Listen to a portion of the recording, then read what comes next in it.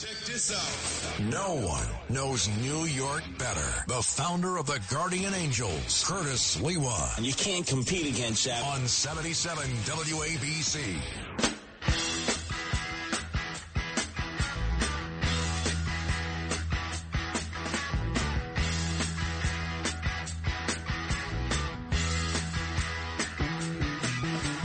Get your motor running. Head out on the highway. Looking for adventure. And whatever comes our way. Yeah, darling, go make it happen. Take the world in a loving embrace. Fire all of the guns at once and explode into space. I like smoking lightning. So nice. I'm back for the Trinity, the trifecta, the troika of broadcast. And by the time I'm finished, Memorial Day at 1 o'clock in the afternoon, I will have accomplished the quinella of broadcasting, having been on these airwaves for 5 separate periods of broadcasting, and rarely, if ever, repeating myself ad nauseum. You know what I mean, you know what I mean, you know what I mean, you know what I mean. Not yours truly, Curtis Sliwa. Not at all.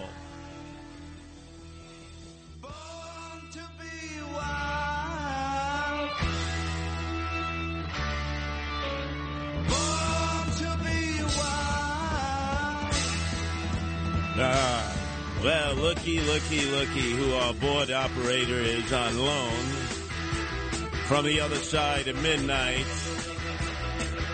The Frank Morano Show. Matt Blaze. Well, you want to stick around, Matt, because I found some nuggets. I went pearl diving. And what I have that I'm going to play for you and all of our audience in 38 states, parts of Canada, a sliver of Europe, and right on down to Davy Jones's locker there in the Bermuda Triangle is going to rock your world, because the guy you thought had your back is trying to fire you. Oh, yeah, Matt. He's pulling all the strings. Frank Morano would normally be heard 1 to 5, Monday through Friday. As Goldbrick has decided that he's too good to be here on a Monday morning, Memorial Day, when he's shooting craps at the Borgata in Atlantic City. Oh, my God. So you know what?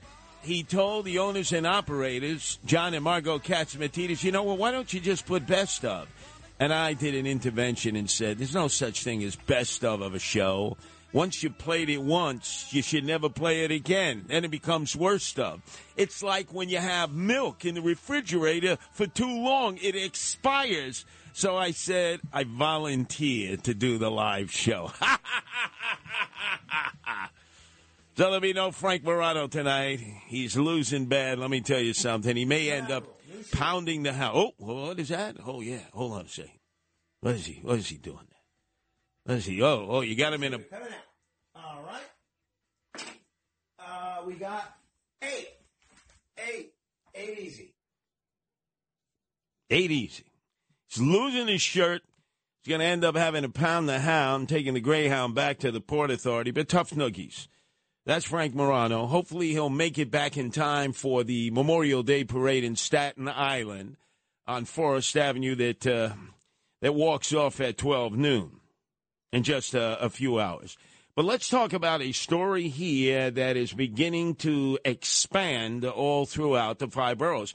And by the way, the morning show, 6 to 10, will not have Sid Rosenberg or Bernard McGurk. They're off for the day. Instead, we'll have the CNC team, and I'm not talking CNC Cola here. I'm talking Katsimatidis and Serrani. That's right, John Katsimatidis and Lydia Serrani. So we got the Greek and the Albanian that'll be holding down the fort from 6 to 10, and then in just 2 hours and 15 minutes, it's going to be lunch on Memorial Day with yours truly, Curtis Sliwa.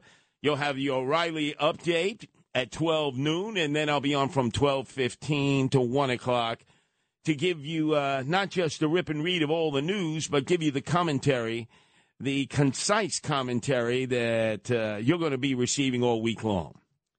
But let's get down to it.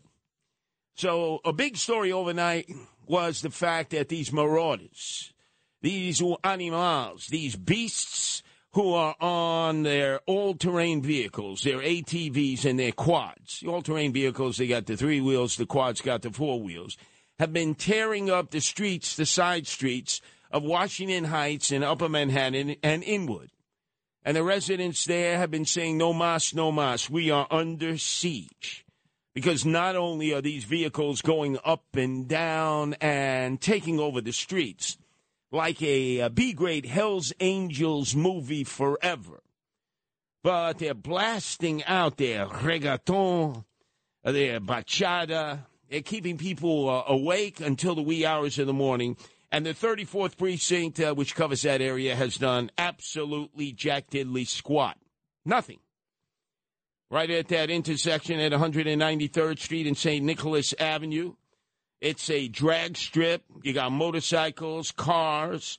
They're doing illegal turns. They're popping wheelies, popping donuts.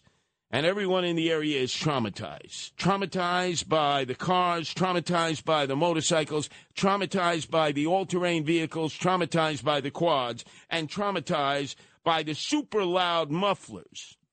That's right, you know, those mufflers are blasting. Morning, noon, and night. Running red lights, on the sidewalks, doing the loops, gunshots, you name it. Just total chaos and anarchy. And the people are begging and they are beseeching for help up there on Amsterdam Avenue and Fort George Avenue, which in the wee hours of the morning, it's an outdoor party. It's heavy drinking, drugs, gigantic speakers on top of cars the size of refrigerators. And the cops are doing nothing. Why? Because they've been told to stand back. They've been told to basically take your hands off your guns, put your hands in your belt buckle, hold on to your 3-piece set, act like a cop, but don't go out there and be a cop. Now, I got to assume this is orders from headquarters, Mr. Nightlife himself. Eric Adams, you know, he loves to raise the roof. He loves to be at Club Zero Bond and break the night till the first rays of dawn. But this has got to stop. So at 5:50 today, after I finished my stint from 3 to 5 here at WABC, always broadcasting Curtis, I went out into the street, and people were screaming at me, Curtis, you got to come down the block, come down the block. And who were there? All these beasts of burdens. You know, they had their hats on, you know, their Nazi hats.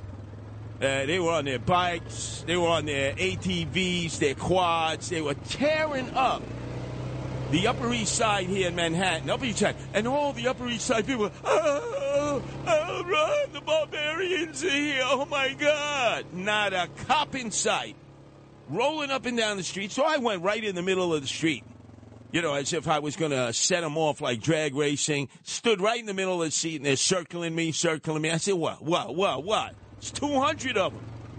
And they were down from the hood. Definitely from Washington Heights Inwood. Mostly Dominicanos. Some of them Trinitarios. No response from the cops. And it isn't even the middle of summer yet. So I don't know what the mayor is doing at City Hall. Probably getting a newly designed, customized suit, new pair of Ferragamos. Hopefully he'll make time to go to some of the many Memorial Day parades throughout the 5 boroughs and show some patriotic pride. Look, he's done it before when he was Brooklyn Borough president. I'm sure he'll do it as mayor.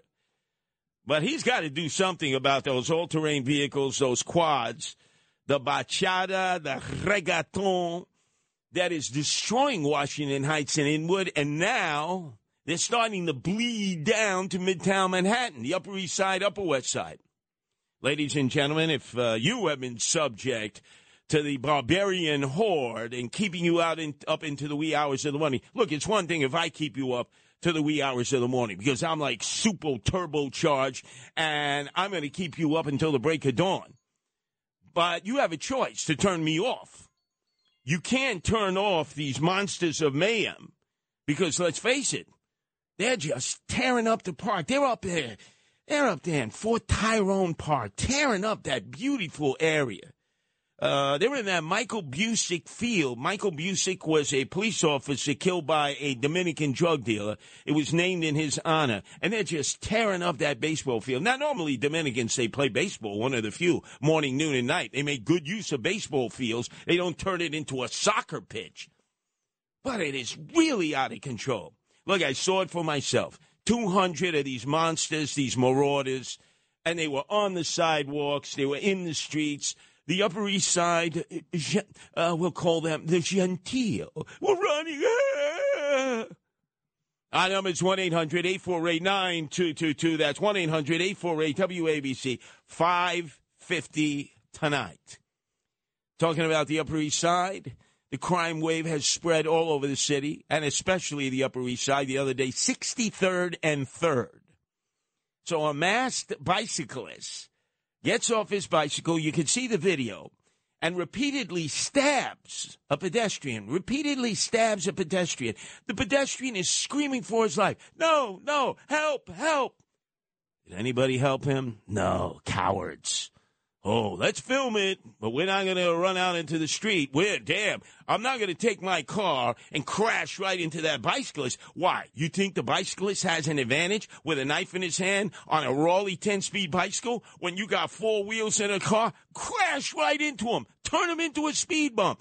If Eric Adams is not going to bring law and order and safety to the streets, if he's not going to let the cops do what they've been trained to do, we got to take the law into our own hands. Turn him into speed bumps. And then you say, but wait a second, I'll be sued for every nickel, dime, and penny I have. For every one person out there wants to stand up to the horde. There are those who are practicing their martial art called I Sue. Lawyers who are hell-bent on taking every nickel, dime, and penny that you have. Oh, yeah. No. You're right. I understand that. But you know how I am. I've got anger management issues. I was ready to go at those guys. I was actually thinking of diving at one of those guys and bulldogging him down to the ground. Now, what do you think the other 200 guys would have done to me if I had bulldogged one of their homeboys to the ground? Wouldn't have mattered. I would have had the satisfaction of doing it. No. Not on our street. Not in our hood. 1-800-848-9222. That's 1-800-848-WABC. And this is the typical problem in this city. Let me read you from the crime blotter.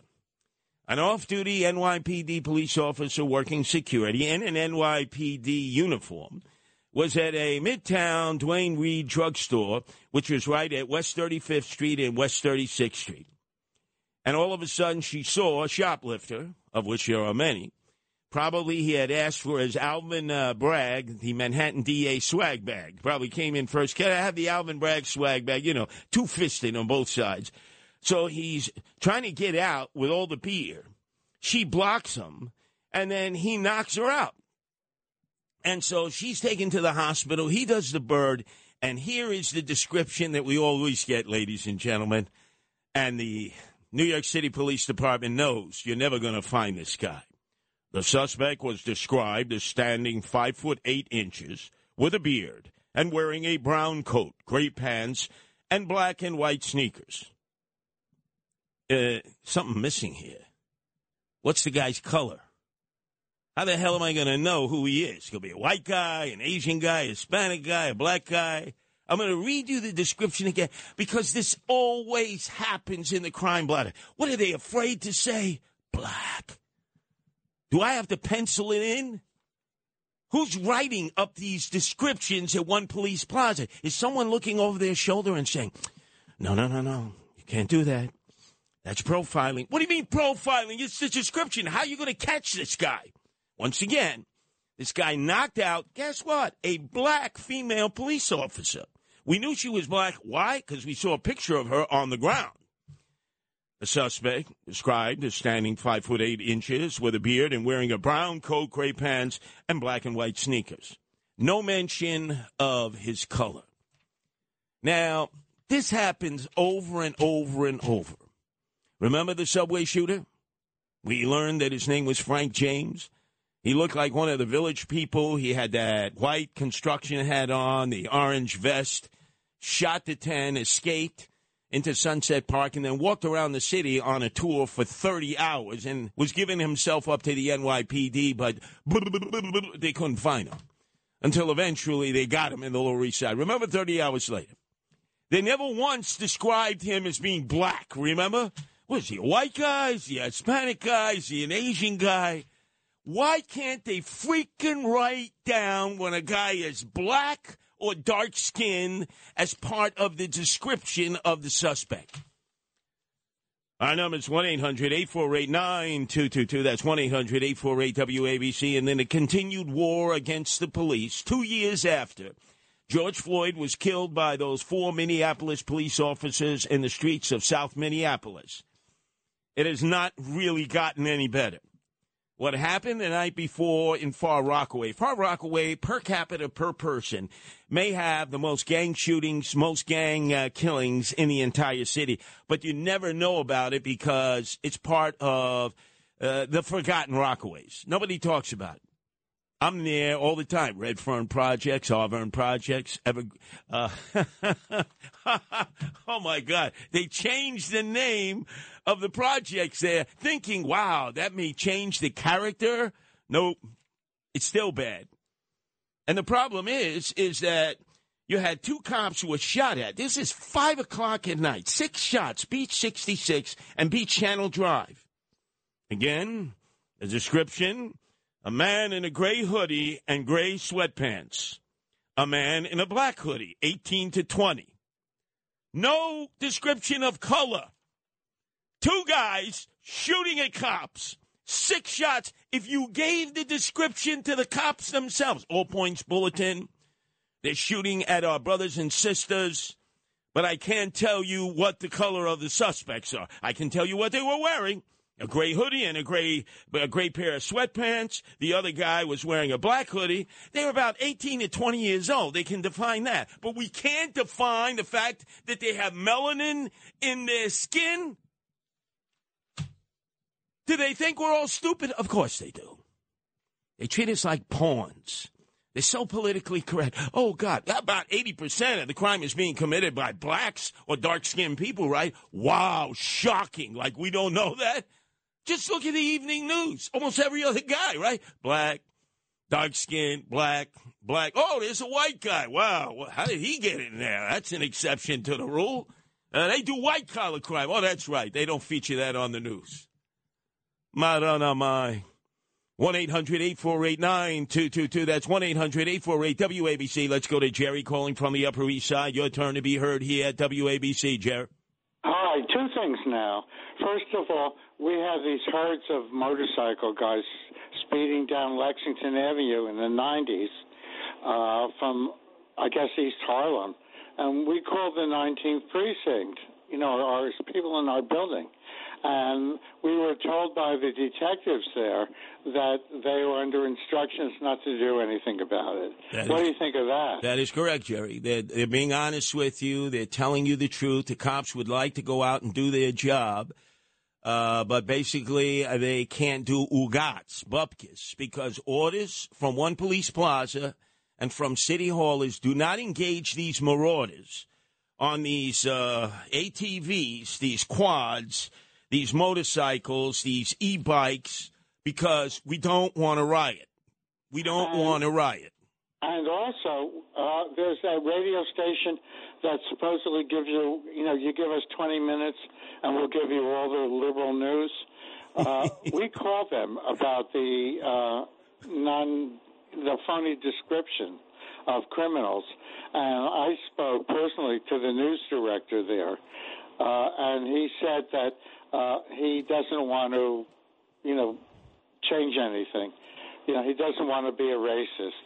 So, that station, you give us 20 minutes and we'll give you the news. Yeah. Which it doesn't. They give you the spin. And Jerry, let me tell you something. You would think this just applies to criminals, suspects in crimes against people, us. It includes the cops themselves. Now just think. You're out there, 100th Precinct in Far Rockaway. It goes over the radio, All Points Bulletin. They've just fired 6 shots at our colleagues. They fired at 2 of our colleagues. 5 o'clock, right, at night. It's light out. We're not talking 5 o'clock in the morning. 5 o'clock at night. You know damn well they're black guys. They're the only people who live out there. Yes, some Hispanics and occasional white. They're black guys. The over-under point spread says they're black teenagers, right? Black gang bangers. I could probably tell you what gang they're from. They're from Auburn. They're from Redfern, right? I don't even need a divining line. Here's the description that came over the police radios. We're looking for a man in a gray hoodie and a gray sweatpants. We're looking for another suspect in a black hoodie, 18 to 20. And no mention of their color. I don't know, maybe the cops can read each other's minds, you know. Maybe they have certain terminology that they know by the inflection in the voice. Oh, that's a black guy. There's no doubt about it. I mean, you think about this. How stupid. How are you going to catch people if you can't even announce what they look like when you know what they look like? Frank James. What color is he? Oh, I don't know. I can't say anything. Come on, he's a black guy, right? No, can't say that. Why? Well, we'll be considered racist. So we're running around looking for a guy who just shot 10 people on the Q train at 8:30 in the morning rush hour. We have no idea what color he is, except he's wearing a white construction hat and an orange vest and looking like a cast character in The Village People. Now, you see, Eric Adams, the swagger man who has no plan, as crime just continues to accelerate, because his complexion is his protection. He's a black guy. He's always telling us that. All he's got to do is stop this nonsense. If the description, if the video, if the photograph is of a dark-skinned guy or a black guy, because it's rarely women, just tell the public who it is so they can help us catch the person. Gee, what do you think he looks like? Well, I tell you, he's probably black. Oh, you can't say that. Well, you're profiling. Come on. No, he's probably. No. I'm telling you, the last 10 people I've seen have been black. Oh, you can't say that. Racist. I don't want to run around. I don't want to be called a racist, please. I guess it's time to move to Florida. Oh, wait. In the next hour, guess where people are moving to out of New York City? The Catskills, the Irish Alps, and the Jewish Himalayas. Up Route 17, the Catskills was empty. It was like a ghost town. You could have rolled a sagebrush through the old Monticello trotter track. And now it's filled with New York City residents fleeing. Yeah, Eric Adams. Yeah, you all believe that, right? Oh, law and order, that's right. All you had is no law and total disorder and cops who can't even describe to you the color, the skin color of the suspect who just tried to kill 2 of their own. Anyway, let's go to Dino in Queens. Your turn to be heard here at WABC. Dino? Hey, how are you? Curtis, I just want to mention 3 things. Number 1, about the car popping in the street. You have people, you have families that have children, and they pop so damn loud. If the city wants revenue, pull them over. Get revenue. Look, do what you got to do with these. It's ridiculous. If you heard the noises going down Queens, you say Manhattan, come to Queens. Same thing, dirt bikes, popping wheelies, and the cars popping. Second thing, Eric Adams needs to go back to grammar school. His English, he speaks like straight up ghetto. He needs to speak correct English, and when he talks to the public, I don't understand how he gets away with it. He is 100% ghetto and he sounds like.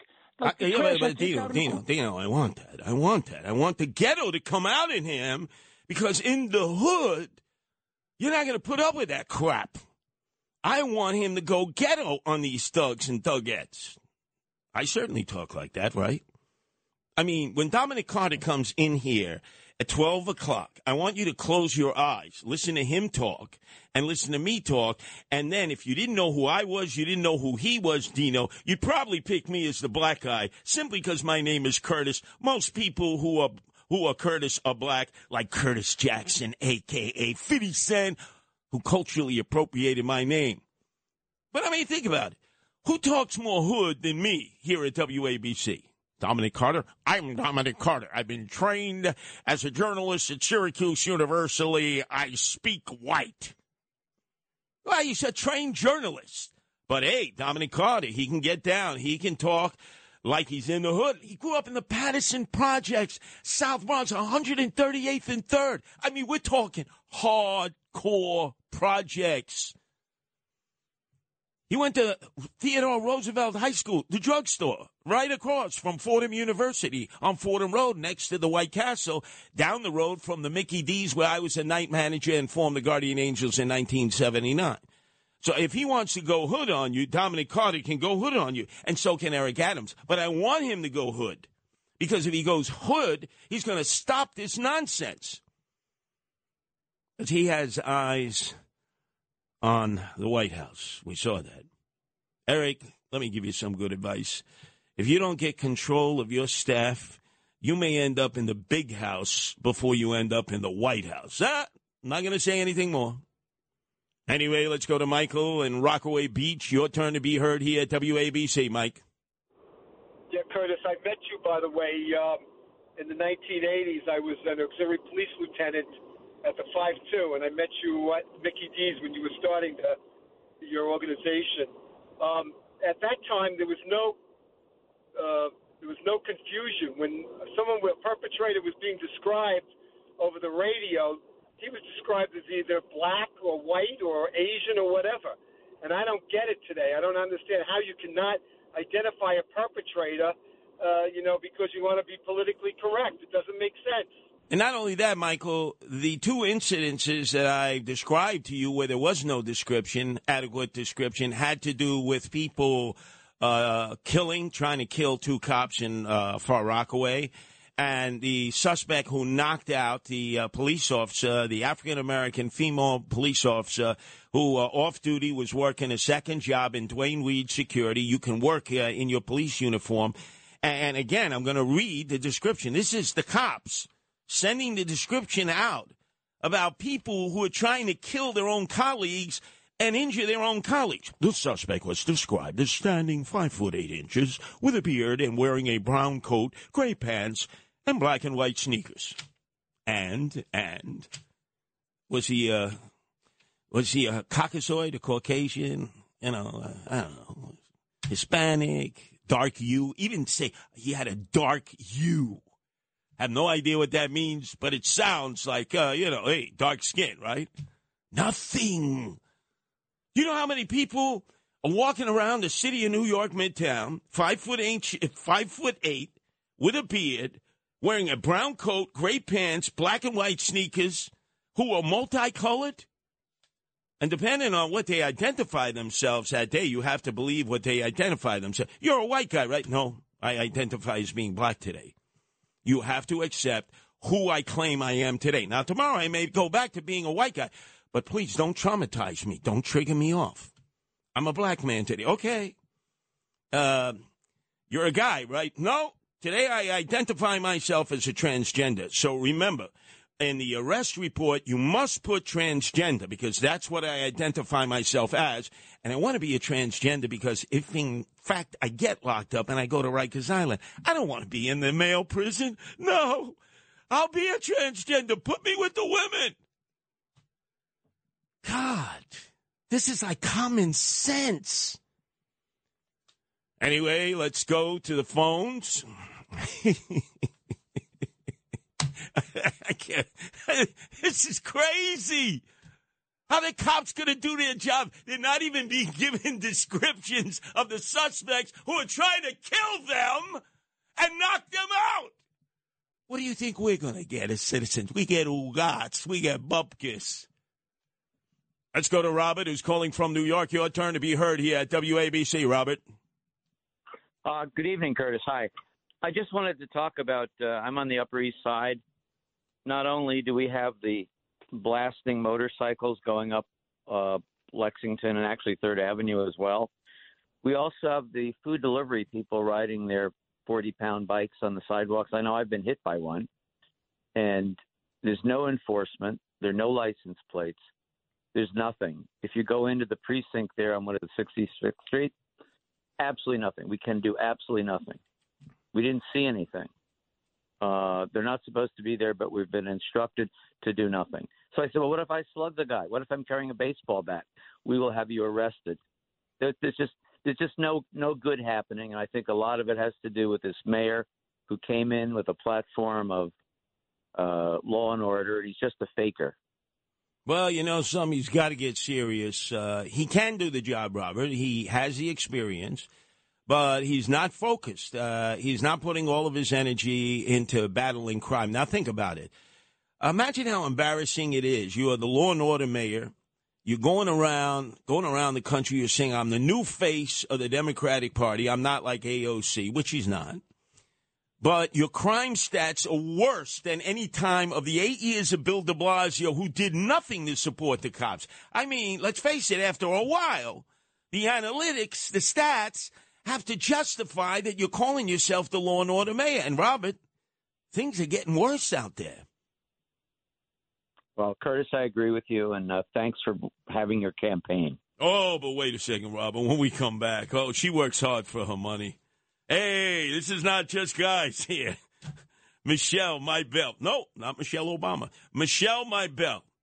This woman is a piece of work. She's not a violent criminal. She never uses a straight-edge razor. She doesn't use a shiv. She's not going to knock you down. If you happen to be a police officer or a private security officer or even a citizen, if you stood in her way when she committed the crime, she would say, I give up because nothing's going to happen to me. You can't touch this. WABC.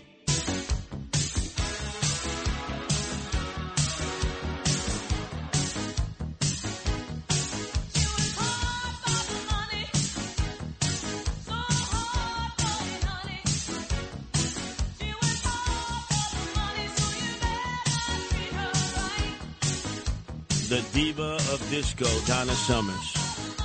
You know, there was a rumor when I used to hit the dance floor in my polyester waffle weave flame retardant shirt with my bell-bottom pants and my marshmallow shoes. Yeah. Of course, I was a caricature. They said that Donna Summers, who was from down near Vineland in New Jersey, I believe, I have no idea, it was a mystique about her. But then look at her when she sings, Curtis. She's got an Adam's apple. It goes up and down. I say, a tranny? And then I found out she was a holy roller. Singing songs like this, she could not be a holy roller. I mean, she tore it up. At one point, almost every song on WKTU, what the Supreme Cousins listened to in the era of disco, was a Donna Summers jam. She owned disco. Turned out she was a holy roller. And she was not a tranny. But anyway, I digress. The reason I play this song is she has earned the right to have her own theme song. It must have been about a month ago. I was on with Jesse Waters on Fox News. And we were talking about Michelle Maybell, a woman that I've known over the years, Michelle McKelly. She had boosted 98 times. What that means, she had gone into all kinds of retail stores. She had gone into Duane Reade, CVS, Walgreens. She had gone into Old Navy. I mean, you name the store, Target. They all knew her. They had a picture right up there with the cashiers, you know. Here's Michelle Maybell. She's not violent, but she is a shoplifter, and she will probably first come up, and she is so nice that she will first ask you, could I please have an Alvin Bragg swag bag? The Manhattan DA who doesn't prosecute anybody. And you know how you have those Duane Reade plastic bags that you can carry around? That's a true New Yorker when they got a Duane Reade bag. Well, she asked for two of those. She calls them the Alvin Bragg swag bags. Well, she has now been arrested 108 times, 10 times. And I believe I will be back with Jesse Waters to describe this, although I promise I will find Michelle Maybell because I've seen her out there. We've had conversations. She says, hey, this is my business. I got to go to work. I'm a hard-working woman. And she'll tell anybody who comes up to her. She's not intimidating. She will not fight. She does not carry a shiv, a straight-edge razor. If you stop her, she will drop her Alvin Bragg swag bag and say, you can arrest me, because she knows there are no consequences. When basically When you take something, they call that petty larceny. Anything that's under $1,000 considered petty larceny. Anything that's over $1,000 is considered grand larceny. That's why I had the felony. I had a felony for grand larceny. Last time I went to Bloomingdale's. Okay. Bloomingdale's, and I stole.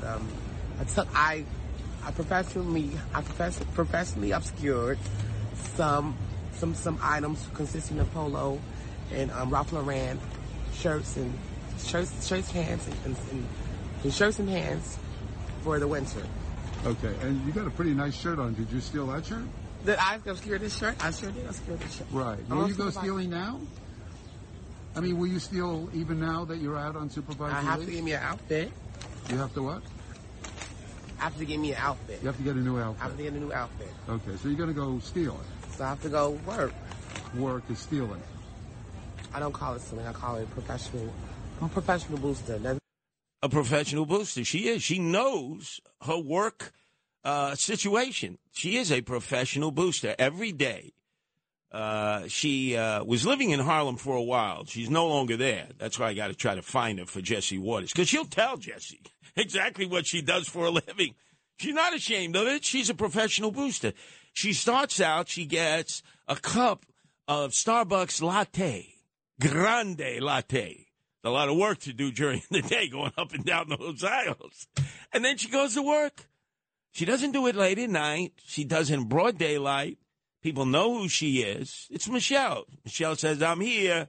Can I have my Alvin Bragg swag bag, please? And she just loots. She knows exactly what to go for. Remember, she was telling this guy, hey, I go for Polo, Ralph Lauren, Bloomingdale's. Notice, hey, she's a Bloomingdale's gal. She works Saks. She works them all. But when times get tough, when all of a sudden they start ratcheting up the security in Bloomingdale's or Saks, then she starts hitting Target, Old Navy. Then when it really gets desperate for it, she'll tell you, hey, Walgreens, they're all suckers there. Dwayne Reed, they're not going to do anything. CVS. She walks out with 2 bags full. And then she sells it. Said, hey, I got here some makeup, right? She knows what. She knows. She's a good salesperson, too. Says, look, this is going to cost you like normally $9, $10 retail. Give me $1. Right? She got 100 items. By the end of the day, she got $100. She's not a drug addict. She doesn't drink. For her, this is work. And let me tell you something.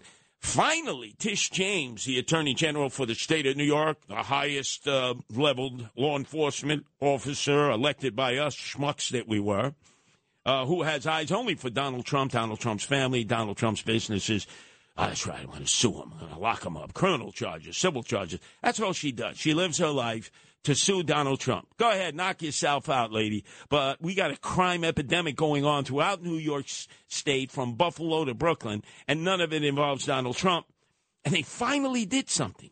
They set up a sting for Alibaba and the 40 Thieves. I kid you not. It's like Alibaba and the 40 Thieves, except this guy is not Alibaba. He's Ronnie Rubinoff.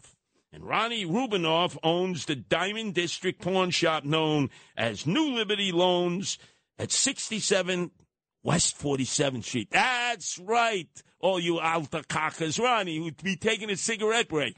All he was doing is taking in stolen items, and it was like churning out. You get $1, you get $5, whatever, storing it in the pawn shop. And then he bought a warehouse in Fresh Meadows in Queens with all this stolen loot. Took him 2 years to bust him. All you had to do is get one of these skells or mutts, shake them down, right, as cops. They know how to do a good cop, bad cop, and they would have ratted out Ronnie a long time ago. Ronnie Rubinoff. He's like Fagin. You got product, we'll turn it around. We'll do a bait and switch on you. Come on into the pawn shop here. This is going on in broad daylight. We're not talking the wee hours of the morning. This is not like Goodfellas where they're hijacking 18-wheel tractor trailers and boosting that. We're talking about going into stores, retail establishments, chain stores, mom-and-pop stores, just destroying our city. The city can't recover and return with this kind of lawlessness. Anyway, let's go to Joseph in the Bronx. Your turn to be heard here at WABC. Giuseppe. Good evening. evening. Listen, you are 100% right. They destroying the city. I'm Dominican and I'm black and I'm like between multiracial, in our community, and I see things happen every day. And what I also I'm doorman on 79 and Second, and in 79 people know that they live around there. Know on 80th Street and Second Avenue there used to be a Rite Aid. They closed it. Why? Because thieves they used to go inside there and take everything. They cannot do anything to stop them. And who are doing those things? African Americans and Latinos most of the time. And I am ashamed of our people. Politicians should be talking about this more, and they're not doing anything. They're not doing anything, not only in the city, but in the entire country. And thank you for bringing that up. Well, this is what I do, Joseph. I've been doing this for 43 years as leader of the Guardian Angels. As you know, many of them are black and Hispanic. The majority are, and Asian. And we go out there and we fight for what we know is right. We don't wait for the cops. We don't wait for the officials. They call us vigilantes. We take the law into our own hands. Let me tell you something. We're not going to stand around and watch crime being committed in front of us. There are things that people can do. Yes, there is risk involved, but there are things that people can do. When the elected officials see that people are like sheep and are afraid, speaking of afraid, men out there, you should be ashamed. I don't know if you're listening to me, those men who are on that subway car that pulled into Delancey in Essex, that J-train car. The emotionally disturbed guy was going up and down, kicking in the windows, threatening everybody. You all ran away from him. You ran in the corner, but, you had to film him, right? You weren't going to intervene. And then he grabs the woman. He said, where you going? And you see in that video the woman go, please, help me, don't let him kill me. Where's your manhood? Look down your trousers. You got cocktail onions? You see, when it's a situation like that, and you've all seen that video because it's gone viral, he's calling everyone demons. He's telling them, go ahead. You want to take me on? Now, can you imagine if the United States Supreme Court allows people to carry weapons, handguns?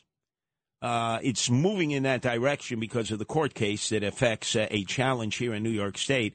If you have qualified for a permit to have a weapon on your premises, a handgun, your place of business or your home, you'll now be able to elevate that to a carry permit. I don't know if they'll permit you to have it concealed or open. But wouldn't that be great if we had a Charles Bronson on that train when that guy was attacking that woman and she was begging for mercy? Please help me. He's going to kill me. Somebody just pulled out their gun, walked up to him. Bam! Right in the head. Stepped on him and walked off and said, you didn't see anything. Done.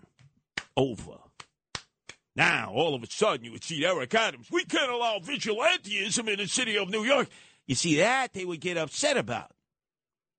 But the fact that when the guy who killed the guy from Goldman Sachs, and you've all heard about that story. The guy was from Park Slope.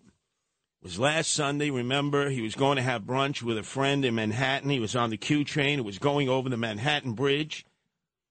And then all of a sudden, can I say the black suspect, Abdullah, the black guy. He was a black guy, right? But that wasn't his description. Oh, no, it didn't come over. In fact, the cops had him. They had him on Canal Street. And because he had changed his hoodie, this is what they do, gangbangers. They commit a crime and then they take off their clothes and they put on something else. They carry a second hoodie. So they say, well, it said it was a black hoodie. Well, he's wearing a white hoodie. Well, it can't be him. Yes, it can. Keep him right there. He ain't going nowhere. Until you get the witnesses on that train who saw who he was, you keep him right there. Can't do that any longer. So then we had to wait for some some so-called reverend of the Church of what's happening now in Canarsie, where I grew up. He drives up in a Rolls Royce. It's all tricked out, pimped out, tinted windows. He's going to drive up to the 5th precinct with him and give him up, not to the police, but to Eric Adams. And the police said, no. We're going to grab him first. But anyway, Abdullah kills the guy from Goldman Sachs, and then he tells everyone in that last car, put your cell phones away. You didn't see nothing. You're getting off at the next stop, Canal Street, and just keep walking. Now, if the criminals can do that, why can't the law-abiding people do that? What would be wrong? You saw the video. This guy is menacing people on that train, that J train, as it pulls into Essex to Lancey. So that meant it was going over the bridge from Brooklyn into Manhattan, because that's the first stop. That's a long ride from Marcy. He's menacing them. He grabs the woman. She's begging, please. He's pulling her by the hair. All the men are retreating, except one of them is filming it. What would be wrong if someone had a legal permit to carry, and at that point just walked up to him and say, pray to your maker. Bang! Right between the eyes. Boom! On the ground. What's wrong with that, right? Remember that famous scene of Bronson, not in Death Wish, when he was, I believe, the detective in Los Angeles, and this degenerate raper was raping. I think he even had raped his daughter. And finally they corner him in this park, and he's all naked, obviously deranged. And remember that famous scene where the guy goes, you can't touch me. You can't do anything. I'm sick. You can't touch me. And then Bronson, the detective, just took out his gun and bang! Oh, you can't do that. Oh, no. That's not civilized. Excuse me. Would we prefer what's happening now? No law, total disorder? People are fleeing this city. DeSantis land, that's right, Freedom Land in Florida has reported more people exiting New York City for Florida than the year before, 2021. That was de Blasio. This is Adams now. We're going to be talking in the next hour how many people in New York City are going to the Catskills. There was nothing in the Catskills. Folded up, sagebrush too. It was dead. Now it's revived. Why? Because people from New York City are moving there. To the Irish Alps, the Jewish Himalayas, Route 17. Now they got traffic jams. People up there don't like it. All these New York City people, they're bringing trouble to us. But if we don't get control of this, and if we don't let the people respond, now look, let the cops respond. But if you're not going to let the cops respond, then let the people respond. Anyway, let's go to Bernie, who's calling from Staten Island. Your turn to be heard here at WABC, Bernie. Thank you, Curtis. If the assailant is white in New York City, the police identify him as white. If they don't identify him, it automatically means he's black. No identification means identification. Hold on a second, Bernie. There is an update right here. I'm looking. There was a suspect who was arrested outside of the Edgemere Projects in Far Rockaway. He was one of apparently 3 guys who had shot 6 times at 2 uniformed police officers from the 100th Precinct in Far Rockaway. He's standing in front of Edgemere. I can identify Edgemere. I've been there many times, although they changed it to what? Ocean View, figuring we changed the name. We'll change the project, not. This guy is black. He's a blood. You could see he's throwing a blood sign. But we can't identify the other 2 guys. No, the 2 people they're looking for. They got the skeleton in the mutt. They got one of them, 1 out of the 3. Black teenager throwing blood signs, right? It's like it's a salute. He's getting photographed. He's throwing a blood sign. The other 2 men that are still, they call them persons of interest, right? What do you mean? They try to kill cops. Oh, they're people of interest. A man in a gray hoodie and gray sweatpants, Second suspect is a man in a black hoodie, 18 to 20. Want to bet they're black? Oh, but you can't say that. Even though the first suspect has been arrested. And you look at the picture, and clearly he's a throwing blood signs outside of Edgemere Projects in Far Rockaway. And I'm assuming he's a homie hanging out with other homies. Or maybe he's got some graduate students from Harvard University who are doing a study and they want to be keeping it real. So they want to hang out in the hood. They want to hang out in Auburn and Redfern and Edgemere. I would suggest people do that and they'll see, unfortunately, what the local residents have to go through. They are in a prison. You worry about Rikers Island? These elderly black and Hispanic residents of public housing are in a prison. They can't leave their apartments because the gunslingers, the young thugs and thugettes, are capping shots at one another in the streets. They can't even go to the grocery. Who's in prison? Somebody in Rikers Island who runs the joint with the Bloods and the Crips and the Trinitarios and 18th Street and MS-13. They run Rikers Island, not the correctional officers.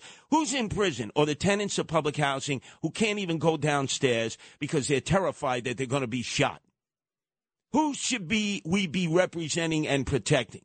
The young thugs and thugettes who have declared war on everyone, including the cops?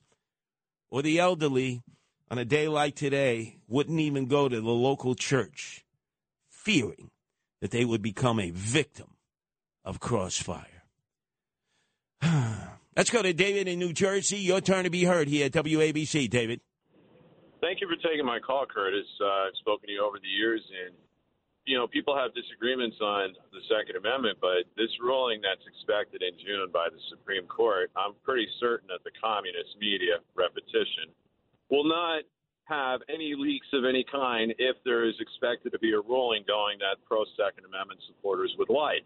Because if it is, the media, they're going to go absolutely apoplectic. They're not going to know what to do. But when licenses to carry concealed firearms come to the city and state of New York, eventually, within, I'd say, a good 6 months, and you know more about the crime problem than I ever. But I'm telling you, David, they're already beating the drum that this will be worse than the problem itself, which is ridiculous. Let's go to Mike in the Lower East Side. Your turn to be heard here at WABC, Mike. How you doing there, Curtis? Yeah, I'm going to stick up for these kids on the bikes. They're good kids, okay? They like to pop wheelies and all that. And I'm sticking up for the guys on the motorcycles. They don't go on sidewalks. They pop a good wheel. It takes a lot of talent to do. Maybe we can, get boroughs, to have competitions or something. I mean, these kids are 99.9% there. They're not criminals. They don't go out shooting people. They don't go robbing people or anything. We can get them on our side. We can have every borough have competition between they did years ago in the parks. Have competition between borough and borough. They're not out drinking. They're not out doing pot. They're not pot smokers. They're not drug addicts. I ride with them now and I meet up with them. I give them safety points, things to do, what thing not to do, because I got a lot of experience. I still ride. I still pop a mean wheelie. And, we got to get these kids on our side. They're good kids. I'm telling you, let's not, people, that's all they want to hear. These guys that foam at the mouth, the minute they see a kid popping a wheelie, and the first thing they do is go and kill them. If you go to a funeral, they got little kids, they got their grandmothers. It's just like a regular funeral. These are good kids. We got to do the right thing, and we got to try and save them. They're almost there. We got to get them on our side, Curtis. You're in the Lower East Side. You're near the 9th Precinct, Mike? You're right. All right. Very simple thing. Cops stop them, and they say, where are your papers? Show me your license and registration that you own this bike. Because a lot of them don't own that bike. It's stolen, Mike. Well, this is New York City, Curtis. This is, it's a bad city, but the kids are not out shooting people. They're not out killing people. They're not doing drugs. All right, they're poor kids. Mike, we stop them, right? Because if they're violating the traffic code, which some of them do. We're all violators, Curtis. All right. In God's eyes, we're all violators. All right, well, hold on. And I'm a cop in the 9th Precinct, and I say to the guy, hey, let me see your license and registration. Let me see your papers.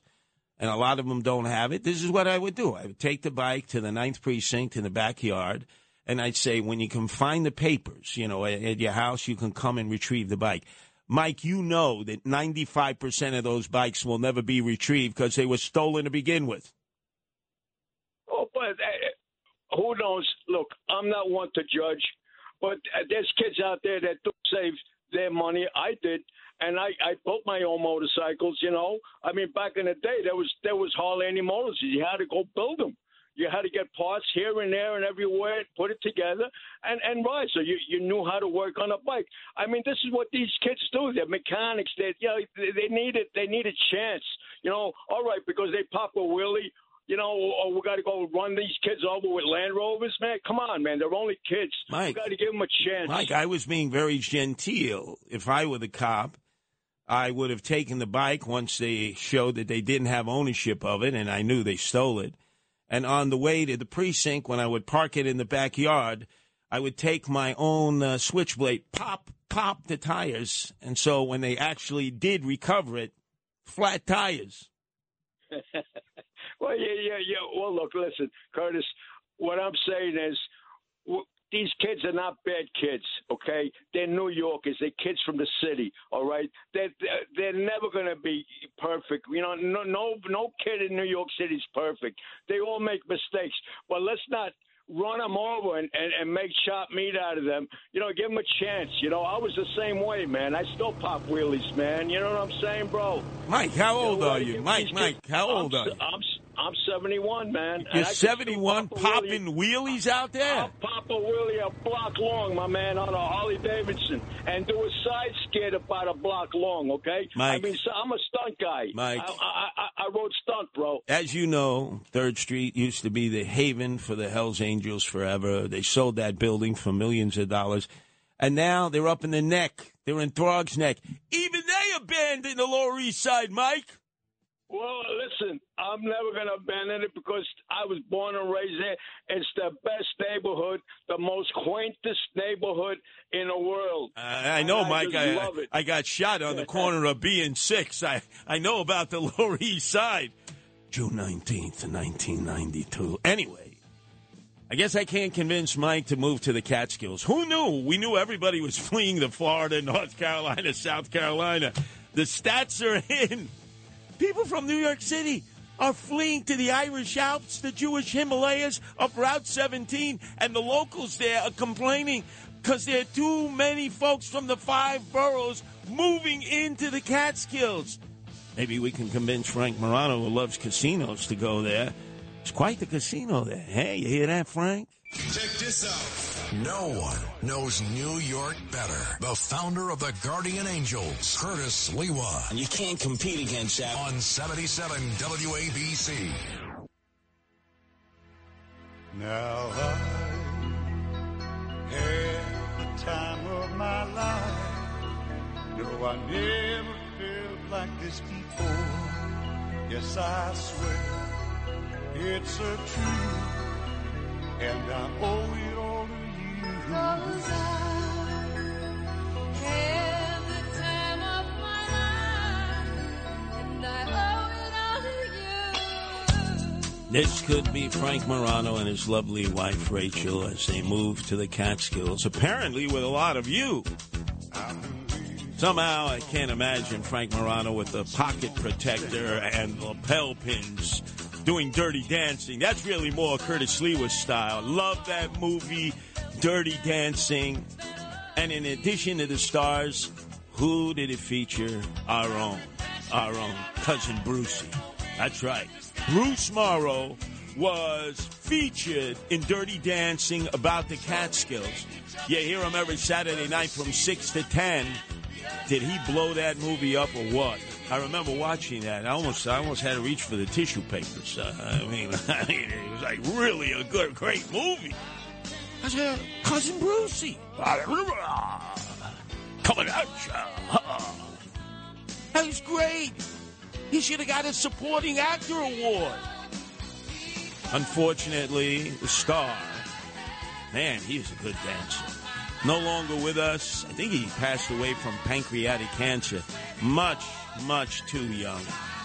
Much. And the lead actress, although I think she had a operation for, what was that, septum? They always claim the schnoz, Come on, why'd you do that? Why'd you do that? Jennifer Grey, right? Why'd you do that? Jennifer!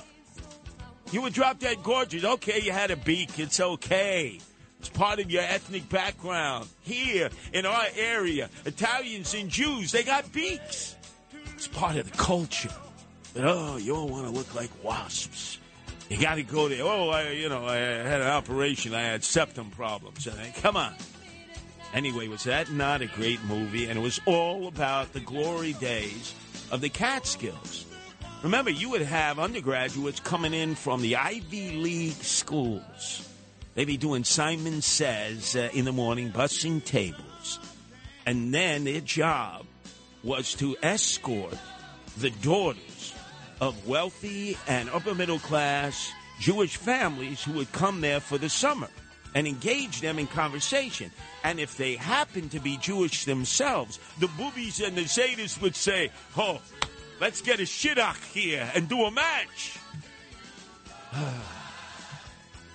Believe it or not, ladies and gentlemen, what we thought was no longer a part but of our memories has revived, has been resurrected like Lazarus from the dead.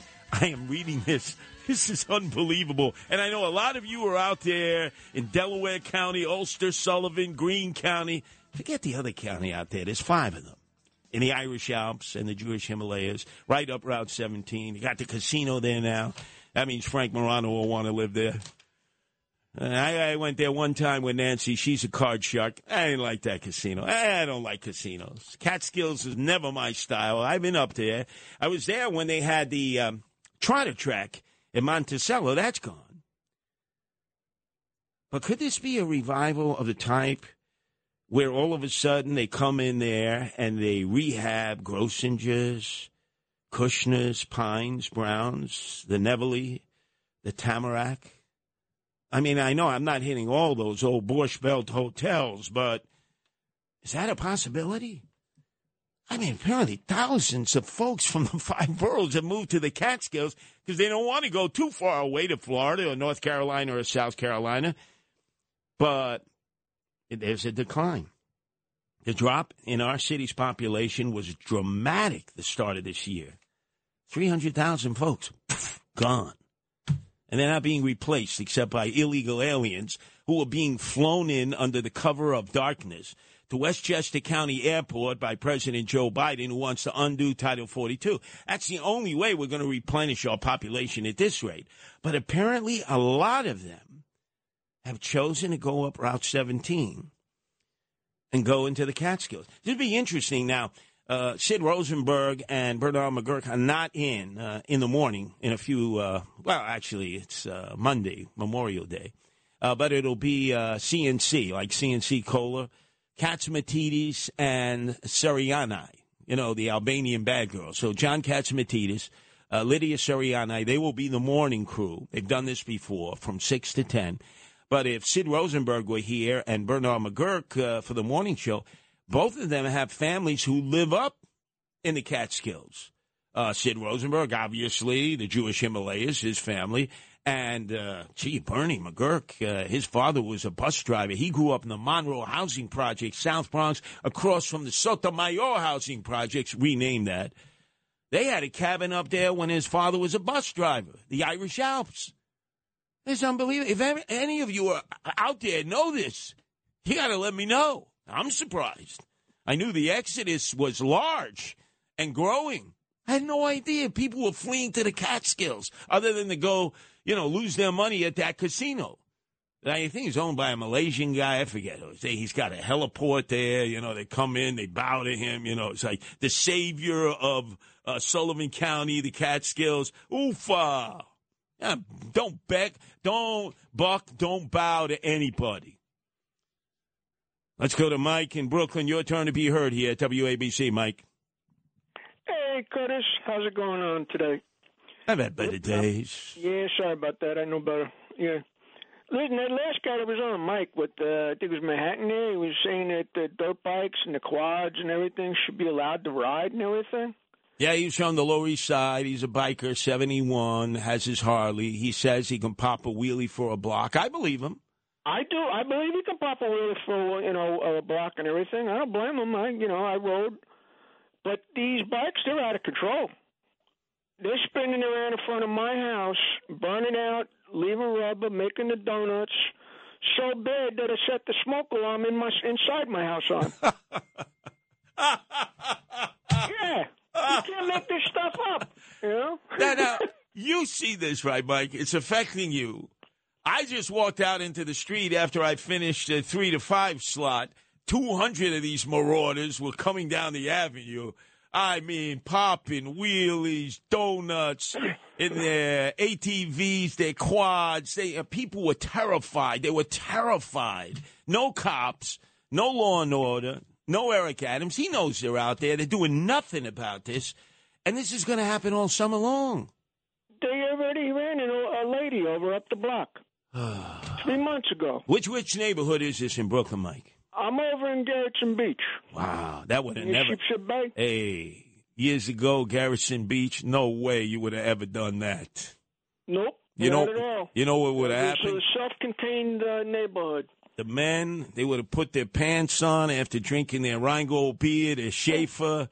They would have grabbed their Louisville Slugger, their Rocky Colavito bat, and they would have done justice. And nobody would have known about it. You wouldn't have needed to call the cops, right? Nope, not at all.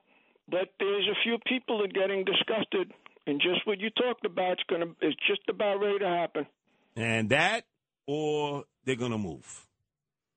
Remember that great scene, Chaz Palminteri? He's at that gin mill in Arthur Avenue, Belmont. Remember, the bikers are in there. And he tells his guys, lock the doors. And they hand out the Rocky Colavito Louisville Sluggers. And the bikers say, what are you going to do about it, huh?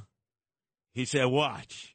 And they just waylaid those guys. Look, I know it sounds brutal. It sounds Neanderthal.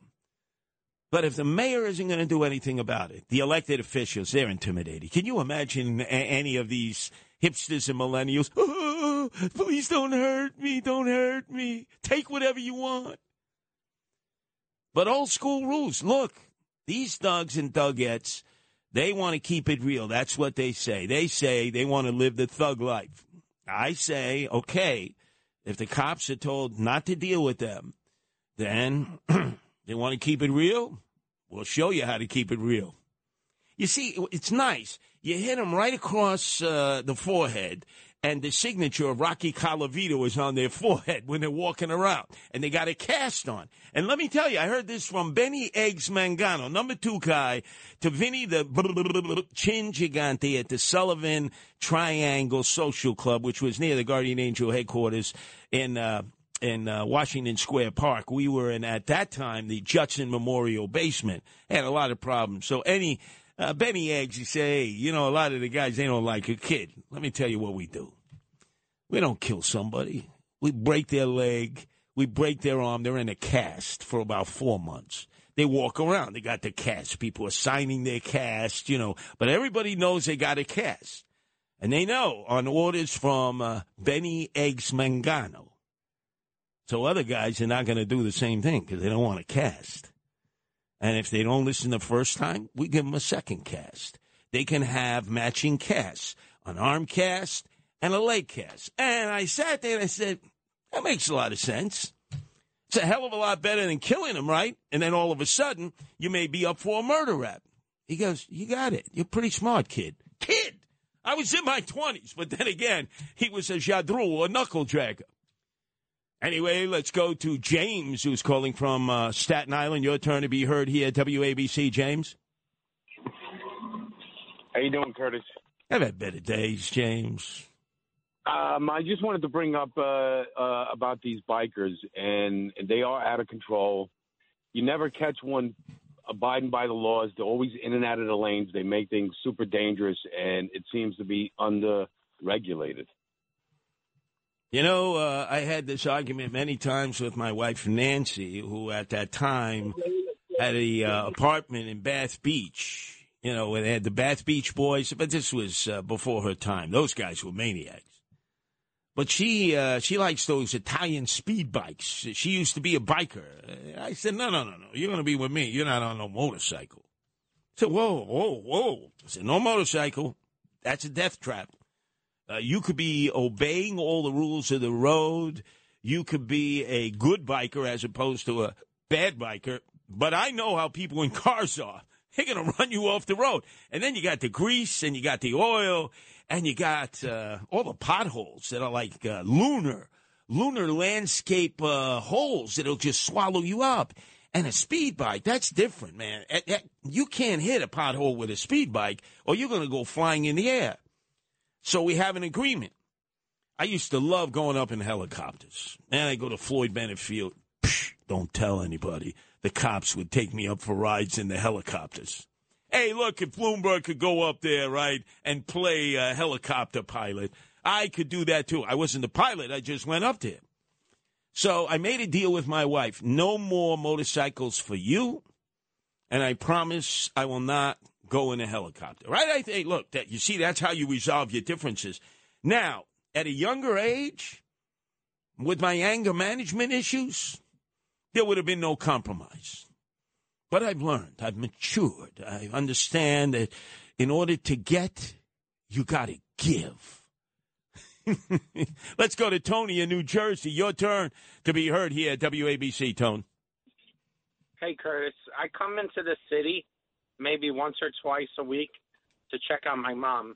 The other day I was crossing the Manhattan Bridge. I got in on Canal Street, driving in.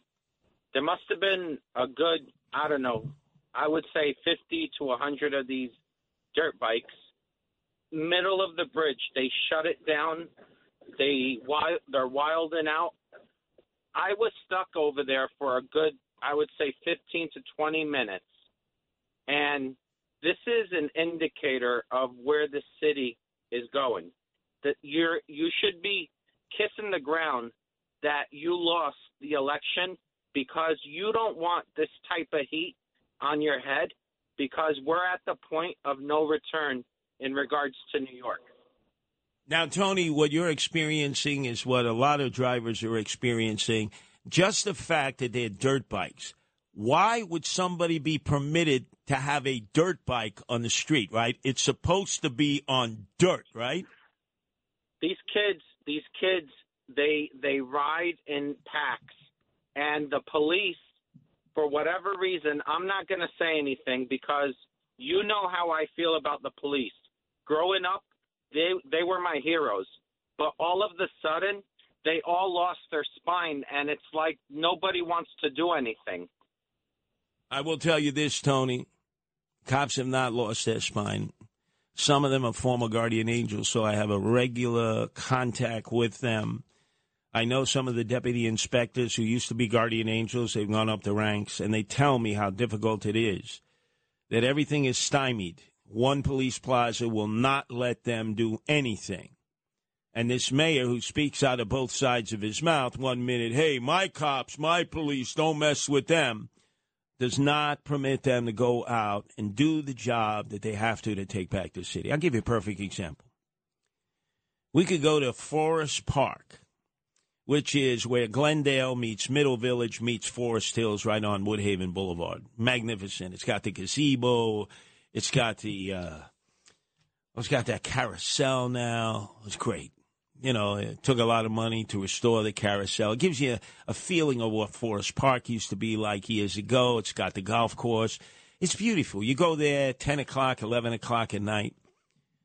These cars come in, and they got like refrigerators on top of the car. And what it is like gigantor boom boxes.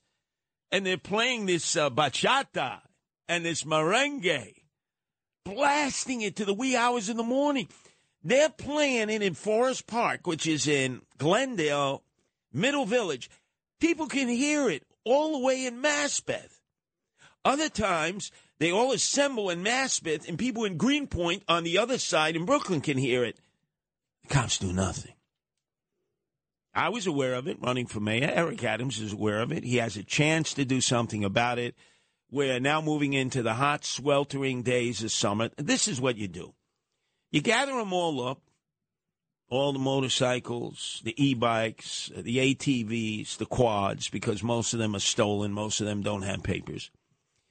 And you bring them to a chop shop and you crush them. And then you send them to the steel mill where it gets remade into steel. You just crush them. That's it. They don't own them.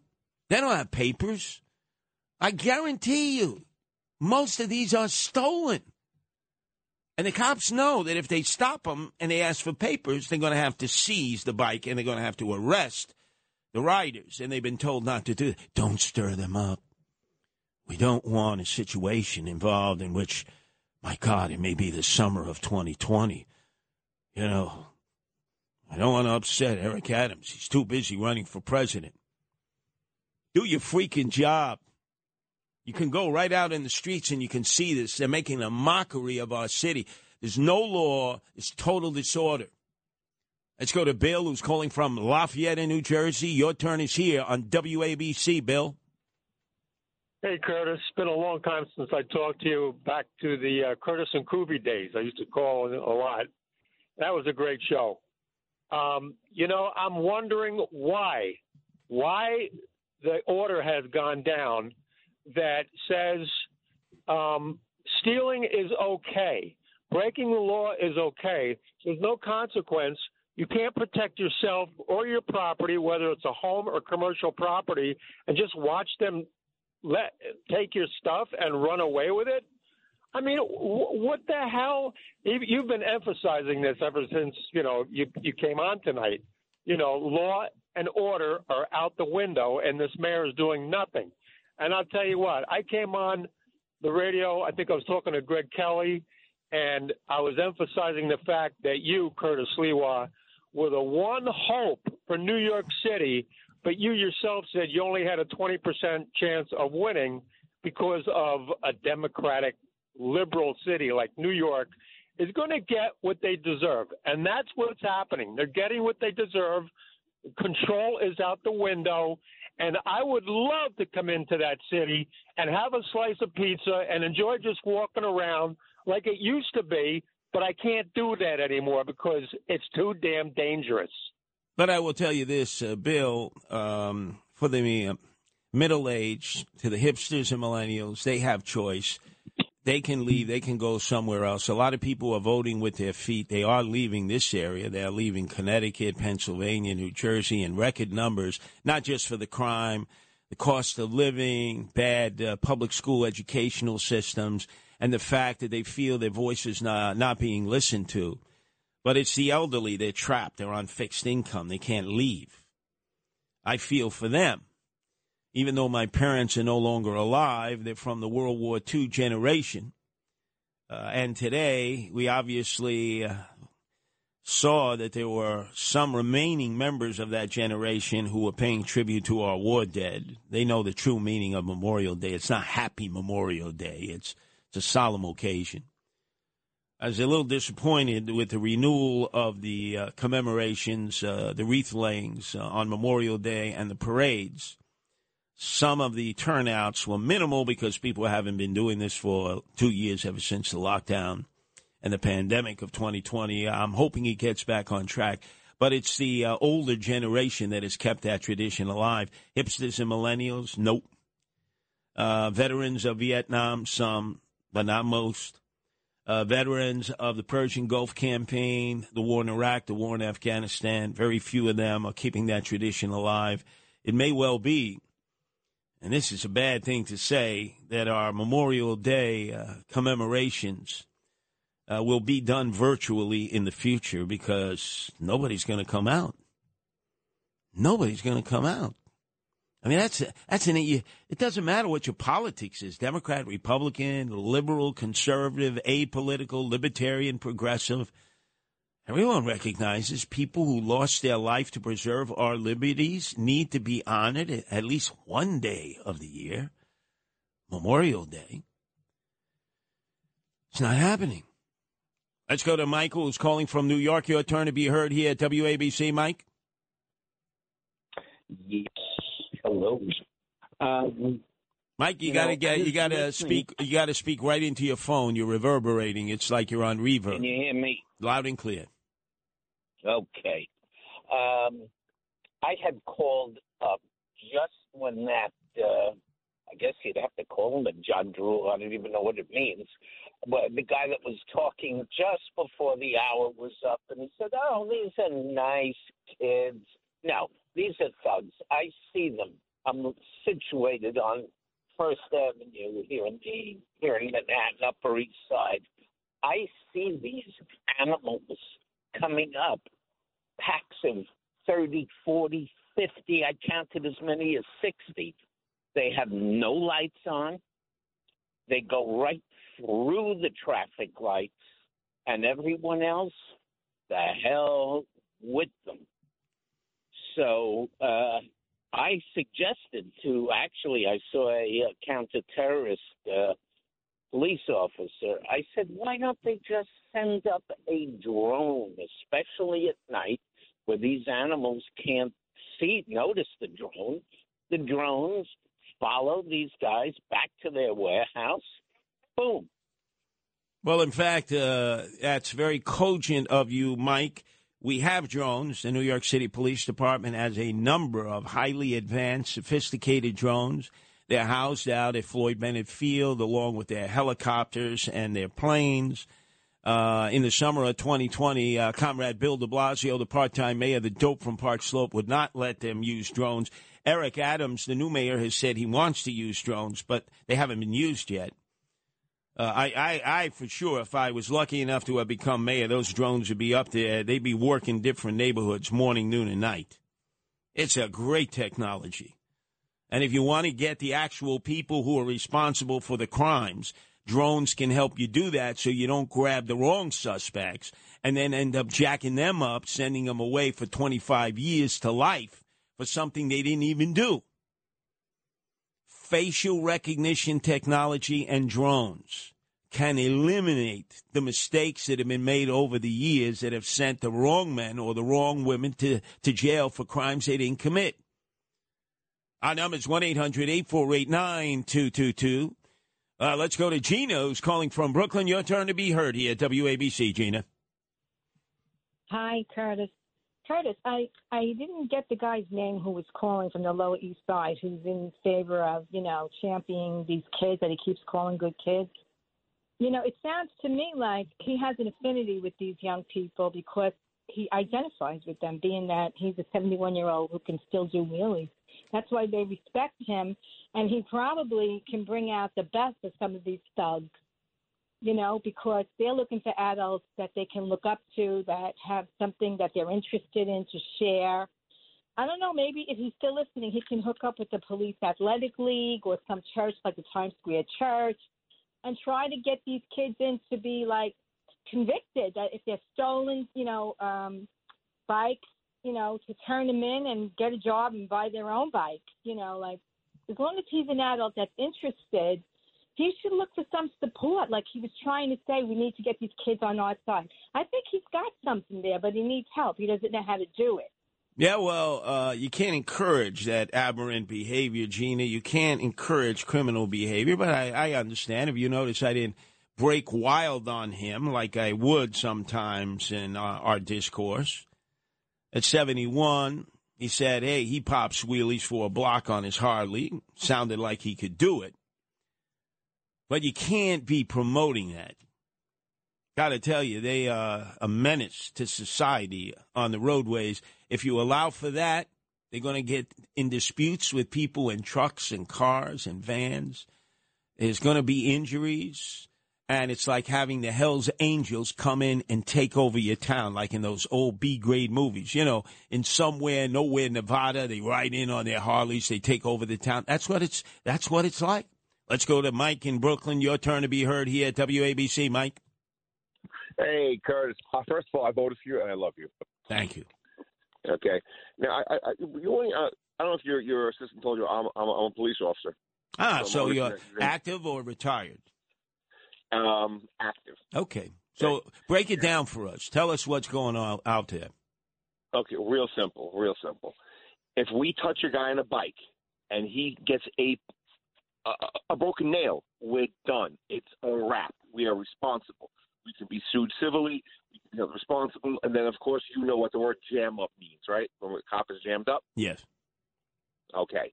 Take, for example, just a couple about 2 months ago, we've been having a lot of cops firing on cars lately, if you noticed that, right? Oh, yeah. That happened, in fact, where 2 cops were hit by felons fleeing them in Williamsburg, and they ended up pulling their weapon out and firing.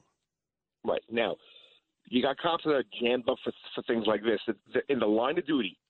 They're not drunk. They're not beating their wives. They're not out there waving guns like some crazy cops do to get in trouble. You know, those guys, I get it. They're in trouble. You get a cop doing his duty in uniform, and then this administration just jams them up off the bat. You're suspended. They're modified. And this is not, we're not talking about 2 or 3 months pending investigation, but you and I both know can go by real quick. We're talking a year to 18 months sitting there, stagnant. Do you think these cops will ever go out and wholeheartedly, in good faith, do their jobs? Or if they just, that's it, the city has killed them. It's broken them.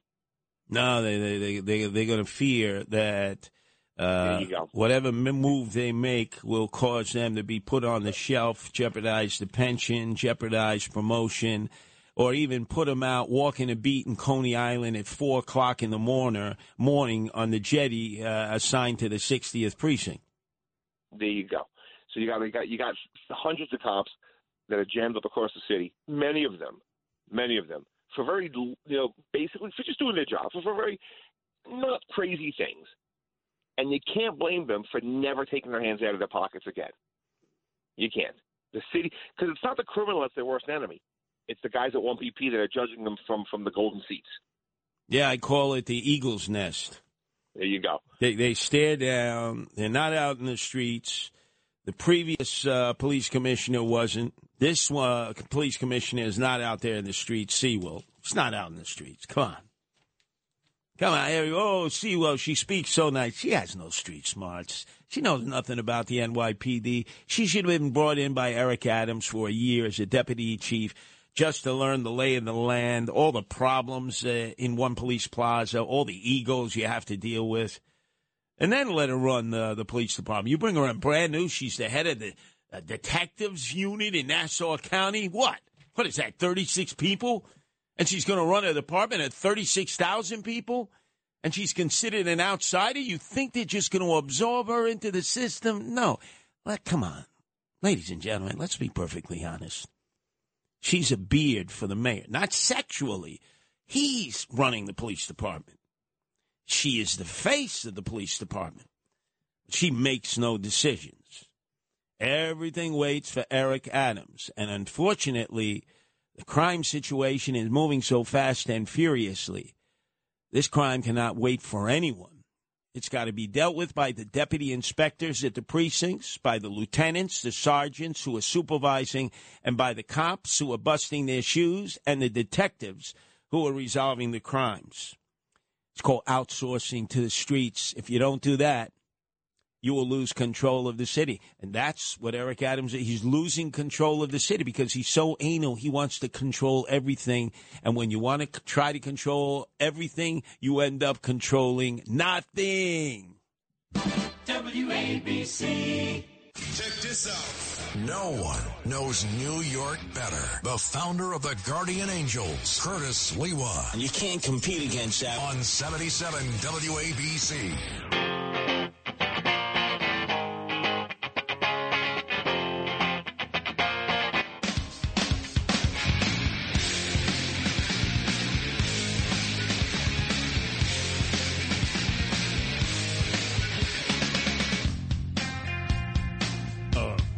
You're loving this, right? Grunge rock, Kurt Cobain. Right before he put that shotgun underneath his chin. Seeing you really loving this, Matt Blaze, on loan from the other side of midnight. Frank Morano's version. He's trying to get rid of you. He really is. Wait, before Dominic Carter comes on, I'm going to be playing the documentary audio evidence so you'll see it from Frank Morano himself. He's trying to get rid of you. Just like Courtney Love got rid of Kurt Cobain!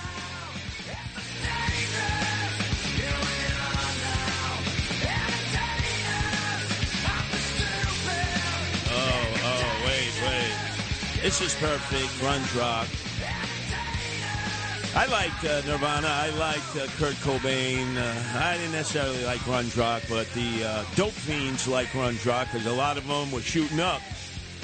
They're going to love this. I was on the subways and buses the last few days.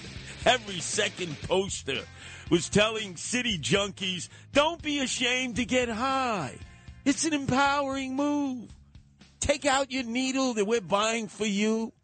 You know, take that belt, Matt, that you borrowed from me, strap yourself up, cook your your heroin in your spoon and inject it. But feel empowered. Feel good about your life. Just make sure it isn't fentanyl. I can't believe this. They was actually saying, use other drugs. Don't use fentanyl. We're paying for this crap. And then another one, make sure to keep your mask on while you're shooting up. I kid you not. You know how they have all those posters in the subway where they got masks on? Now they got masks that say, make sure to keep your mask on. Dr. Fauci's order from headquarters. While you're shooting up in the subway. This is crazy.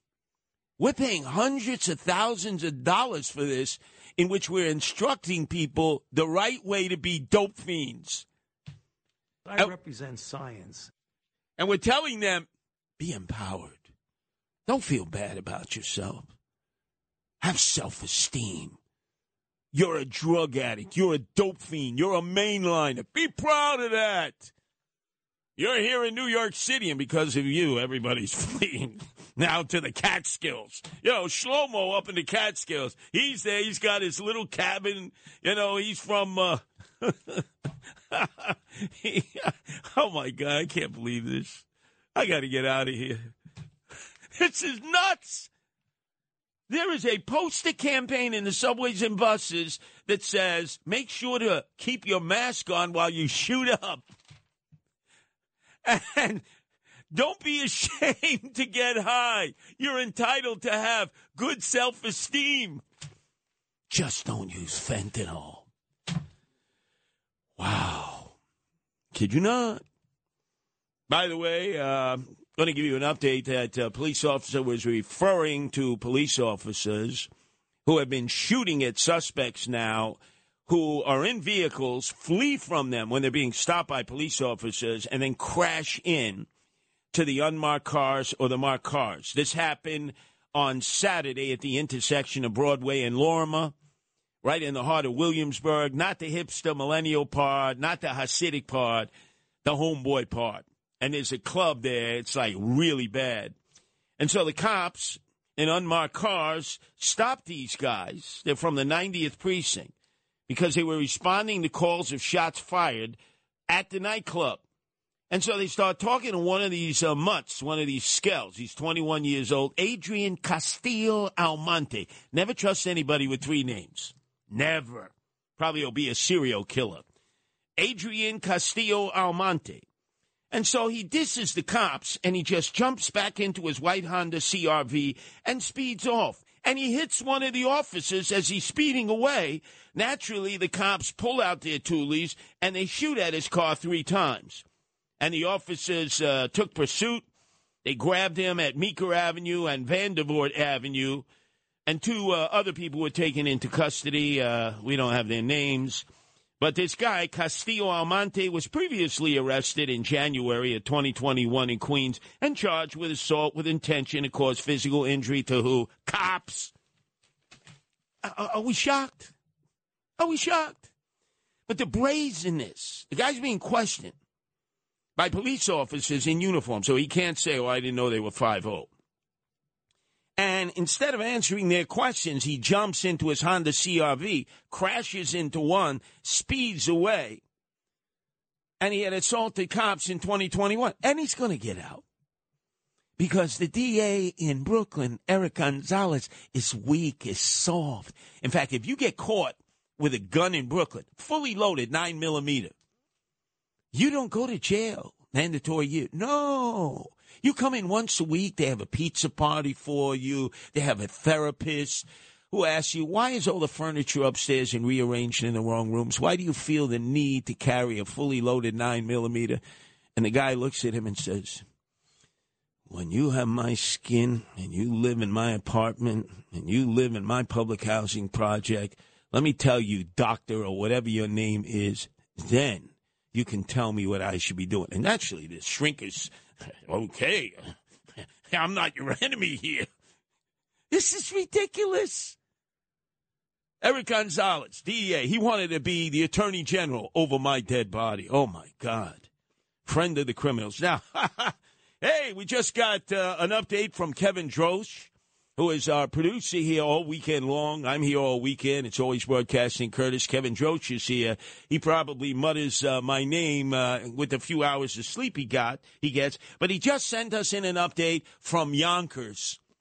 Gee, Yonkers. Oh, that's the state senatorial district of Cousin Stewart, who runs really Albany because she has a supermajority there, along with the crook Carl Hastie from the Bronx, who is the Speaker of the Assembly, who replaced the Hyman Roth, the Meyer Lansky. As you know, I drove him back to Otisville when I went to visit on him upon his release. Hey, you're not going anywhere, are you? No, Shelley, this is Shelley Curtis. Really, Shelley Silver? You better not be going anywhere. The next day, they shipped him back to Otisville. Good. Let me read you the latest from Kevin Drosch out in the streets busting his shoes. Officers took a report of a male making threats to shoot employees at the shipyard and also the village of Mamaroneck. The police department personnel were also threatened.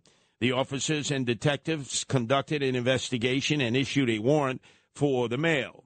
The male was apprehended in Yonkers and, in fact, was charged with making a terroristic threat, a D felony, and aggravated harassment, another major crime. They didn't give the color of the suspect. They abide by that policy. We never tell you the color of a suspect. Let me guess. The over-under point spread. Dark-skinned, dark hue, African-American, possibly. Anyway, the defendant was then arraigned on his charges and released no bail. Cousin Stewart's no bail policy. The defendant was transported to White Plains Hospital for a psychological evaluation and was released 2 hours later.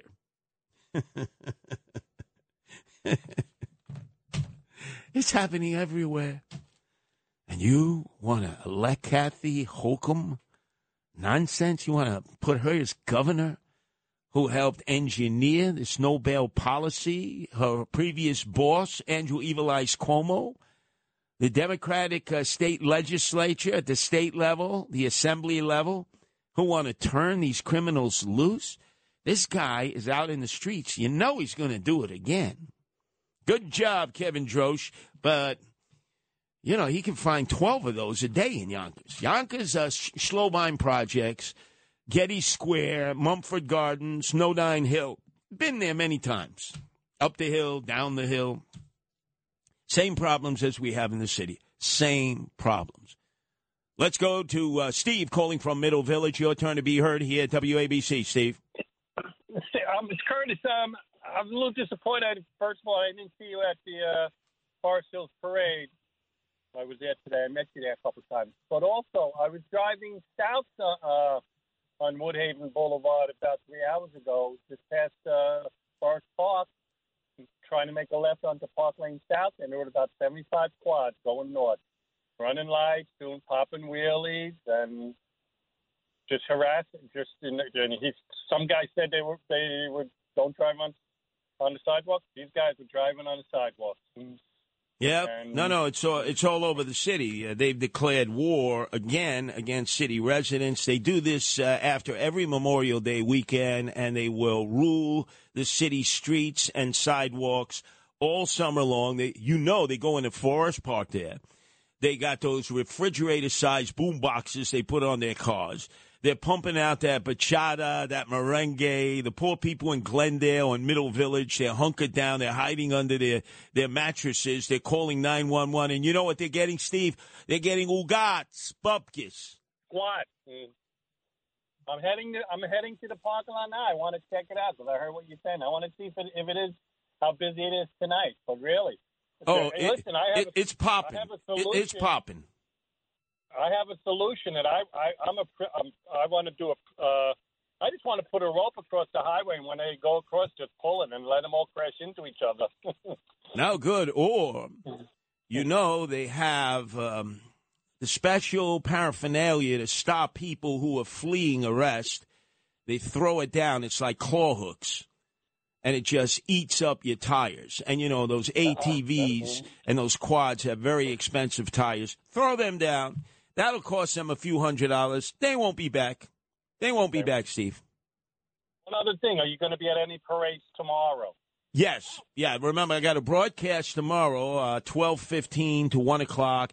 Normally, I would have been in Staten Island. The Guardian Angels will be there. So will Rudy Giuliani and Andrew Giuliani, who's trying to become governor to put back law and order. And then I'll be in Little Neck and Douglaston after the show. I'm not this year. I'm not doing as many Memorial Day parades as I normally do because I've been broadcasting here at WABC the message of Memorial Day, which is to honor the war dead. You can't be in two places at the same time. I like an amoeba, cut me right in half. Let's go to Adam in Oceanside. Your turn to be heard here at WABC, Adam. Hey, how you doing? Can you hear me? Loud and clear, Adam. Okay, so I was a cop for 28 and a half years, and I don't like that people keep getting on the cops when it's the politicians that the cops work for. So whatever the politicians say is what the cops got to do, just like what teachers have to do.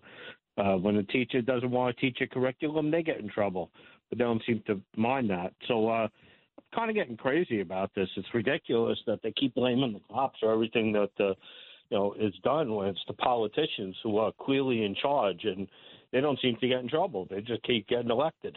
This would be my suggestion to the PBAs, of which there are many at all different levels. As you know, by law, the police must protect the elected officials. Some of them have 6, 8 cops at their beck and call 24/7, 365, depending on what strata they're at. I would suggest that the PBAs deny them police to protect them. This is not a violation of the Taylor law. If you went out on strike, that's a violation of the Taylor law. This would just be saying we're not going to protect elected officials who won't protect police and won't protect the people that they're in charge of.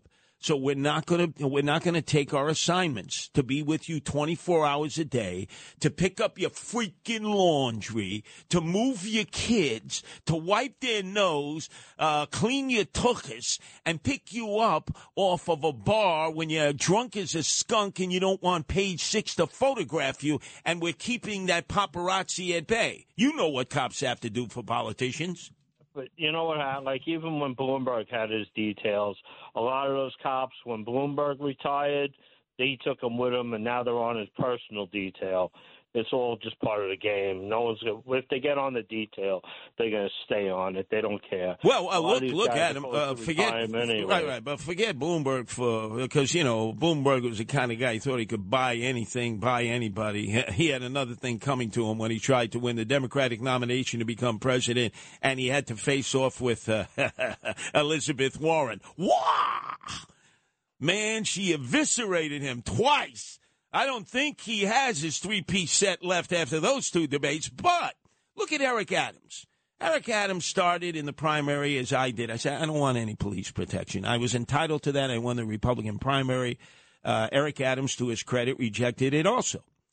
Then all of a sudden he gets elected mayor. He didn't just want the police detail. He wanted his brother Bernard to be brought back from parking cars at Virginia Commonwealth University. He had been a retired sergeant in the police department, and his rationale was, I need my brother because he knows there are white supremacists trying to kill me. Yeah. You know what I did, Adam? Because I didn't want there to be any animus between me and Eric Adams. I figured, well, maybe he knew something I didn't. I went to Bed Bath & Beyond, and for an entire week, I stayed in that white sheet aisle they had a sale, and I figured if there are any white supremacists, they're going to come to Bed Bath & Beyond. Hey, the only one who threatened them was Frank James, the black guy who shot 10 people, and then all of a sudden he had 40 cops protecting him. Not a white supremacist, a black killer. Yeah, but he's still where he is, and he's still doing what he does, and he cares less about the city than de Blasio did. Well, Adam, remember, he's got his sights are on the White House. And I'm telling you, I know the guys he surrounded himself with. I grew up with them. Before he even gets to the White House, he may end up, if not him, his aide-de-camps visiting the big house, wearing Fortune-off jewelry around their wrists, courtesy of the United States federal government. Anyway, let's go to the phones. It's Shlomo in Soho. You heard me call out your name, Shlomo. Yes, look at Twisted Justice. I See no Shlomo. You see, Carmelita Consuelo. What is your name again?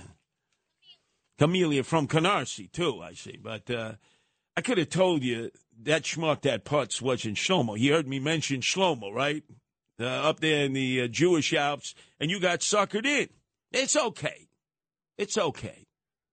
Let's go to Jay Will, calling from West Haven, Connecticut. Your turn to be heard here at WABC, Jay Will. Hello, my friend Curtis. Me and you grew up together. It's very good to talk to you. Where did you grow up with me? Well, you're from Canarsie, and I'm from Flatbush. Oh, okay. So down the corner of Flatbush and Church. No, and, I used to hang out there at St. Hey, listen, I used to play. I used to play softball there in St. Gregory's in the backyard. That's right, and that's exactly right. No, I had to run out of there a few times. So when we won, feet don't fail me now. The Irish guys in Flatbush, they didn't appreciate losing the guys from Canarsie. So it was like, feet don't fail us now. Let's get the hell out of here. You remember me chasing you? No. Yes. Because I hit that clincher over the church roof. I got lucky. I closed my eyes. I hit this clincher, 13-inch clincher, over the church roof. I thought it was Mickey Mantle. I going around the bases. The Irish guy said, he never hit like that before. And then they chased me. They chased me and everybody from Canarsie all the way down Church Avenue. Are you kidding me? Me and my grandfather had to go out and replace the slate. Oh, that was the best shot. I actually closed my eyes. It was a 13-inch clincher. They don't make them that big anymore.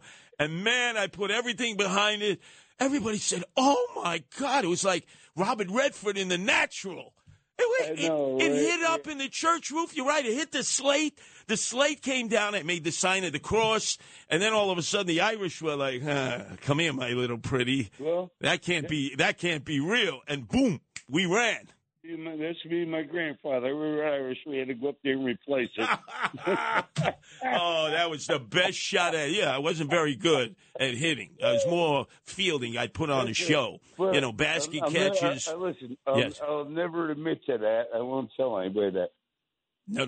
It's okay. It's okay, Jay. Well, enjoy the memory. See, I tell these stories and people say, come on, it can't be true. Hey, Jay said, oh, yeah, me and my grandfather, we had to replace the slate.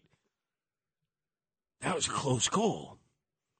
Those Irish guys, you're playing them softball. It's hot in the summer. And by third inning, man, they're drinking they had those tall chafers. I'm not a drinker. Italians really are not big into drinking, but the Irish guys, I think they're weaned on that. Chafer, Rheingold, Ballantine. So by the fifth inning, these guys were like in Never Never Land. And this guy, he threw one down the middle. 13-inch clincher. I said, oh, my God. Bang! And it just kept going. I was like, I'll never forget. Like in The Natural, like Robert Redford. Anybody who's ever been in that backyard at St. Gregory's knows what a shot that is. It happened one time only. And I'm going to preserve that memory for all of my remaining life. Let's go to Jose calling from Yonkers. Your turn to be heard here at WABC, Jose. Look online at the Charles Campbell. Let's go to Al in Yonkers. Boy, this is a Yonkers day. You calling from Nodine Hill? No, Curtis, I live in Northwest Yonkers, which is up towards the river towns, not far from St. John's Hospital. Oh, yeah. I know that. Yeah, I enjoy your show. You're a good talk show. You bring a lot to WABC. You know, I just wanted to say a quick question to you is, say, for instance, Andrew Giuliani, I'm a prime Republican voter in the primary. Say he wins the primary against Zedler, who's the party candidate. Doesn't that then create a problem? Because wouldn't that mean that Zedler would still be on the line, and then you would have a three-way race? Well, I'll give you an example. You mean Congressman Zeldin. There are 4 guys running. It's a heated Republican primary. In the most recent Zogby poll, Andrew Giuliani is ahead 28%. Zeldin is at 23%. Astorino is at 14%. And Harry Wilson is at 10%. All of them are good candidates. Just Andrew has missed the law and order. He's got Rudy's support. He's got my support. And let's just say he does win. The dilemma here is that Congressman Zeldin has been endorsed by the Conservative Party. So he might run on that line. He might still have to run on that line, but will he do it aggressively or passively? This happened to his father, Rudy Giuliani. That's why I don't like Alphonse Aliboy D'Amato, because it was 1988. Rudy, who had been the #1 U.S. prosecutor in the history of the Department of Justice, locked up more mobsters choking on their lobsters, took out the 5 heads of organized crime, unheard of. And he wanted to save our city. But he had to go into a primary first. And who did Alphonse Aliboy D'Amato find to run against him? The perfume queen, Ronald Lauder, who spent millions to beat Giuliani. Giuliani won the primary and was running on the Republican and liberal line, even though, ironically, David Dinkins was the liberal. But Ronald Lauder was the Conservative Party candidate and stood on the line. And it may well have cost Rudy Giuliani from becoming the mayor in 1988. He only lost by 47,000 votes. And it's not that Ronald Lauder was running an aggressive campaign on the conservative line, but I'm sure he got some votes. I just don't recall what. 4 years later, there was a guy named 1% George Marlin, because that's all he got as a conservative, 1%. Michael Long, who was the state leader, would not endorse Rudy Giuliani because he really wasn't a conservative at that point. Rudy had the liberal line, which was really not a liberal line because the real liberal was David Dinkins. He ran as a Republican, David Dinkins as the Democrat. And Rudy won by 57,000 votes. That's how close it was. 4 years later, even though there were 2,000 dead every year murdered, 5,000 unsolved shootings. But the preponderance of registered voters in New York City is they're Democrats. And Rudy always had the problem 10% of the Italians would never vote for Rudy because their allegiances were to Italian organized crime. So now you know the rest of that story. Coming up, the Animal Welfare Edition, the most listened to, most called in segments of my various stints on the weekend. And then you're not going to want to miss it.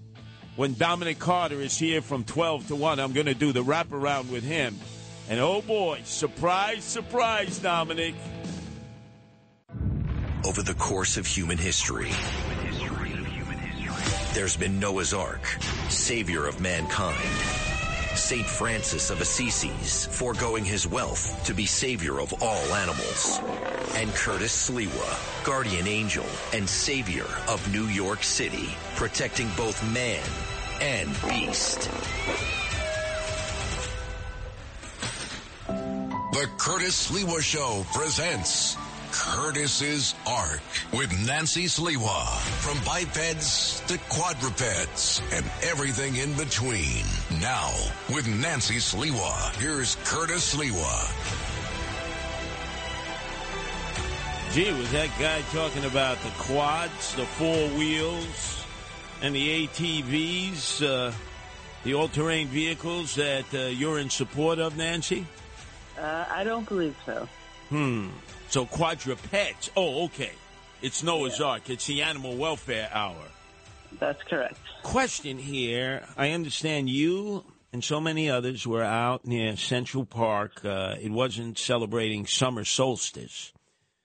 You weren't in Strawberry Fields across from where John Lennon and Yoko lived, unfortunately, when he was assassinated, the Dakota. But I noticed you and hundreds of others were celebrating, what do they call that? Like Stonehenge, Manhattanhenge? Yeah, Manhattanhenge. So, it's like two different times during the year when the sun is setting. It's perfectly aligned with like the grid pattern of the New York City street. So if you look down the center of any New York City street, you're going to see the sun directly falling in the center. So it's pretty cool. So describe what was transpiring out there, because I noticed that you were like standing in the middle of roadways with dozens of other people. Yeah, so initially I went to a spot in Central Park, but as the sun started to get lower, I realized the trees at the end of this block was going to, actually blockade the sunset.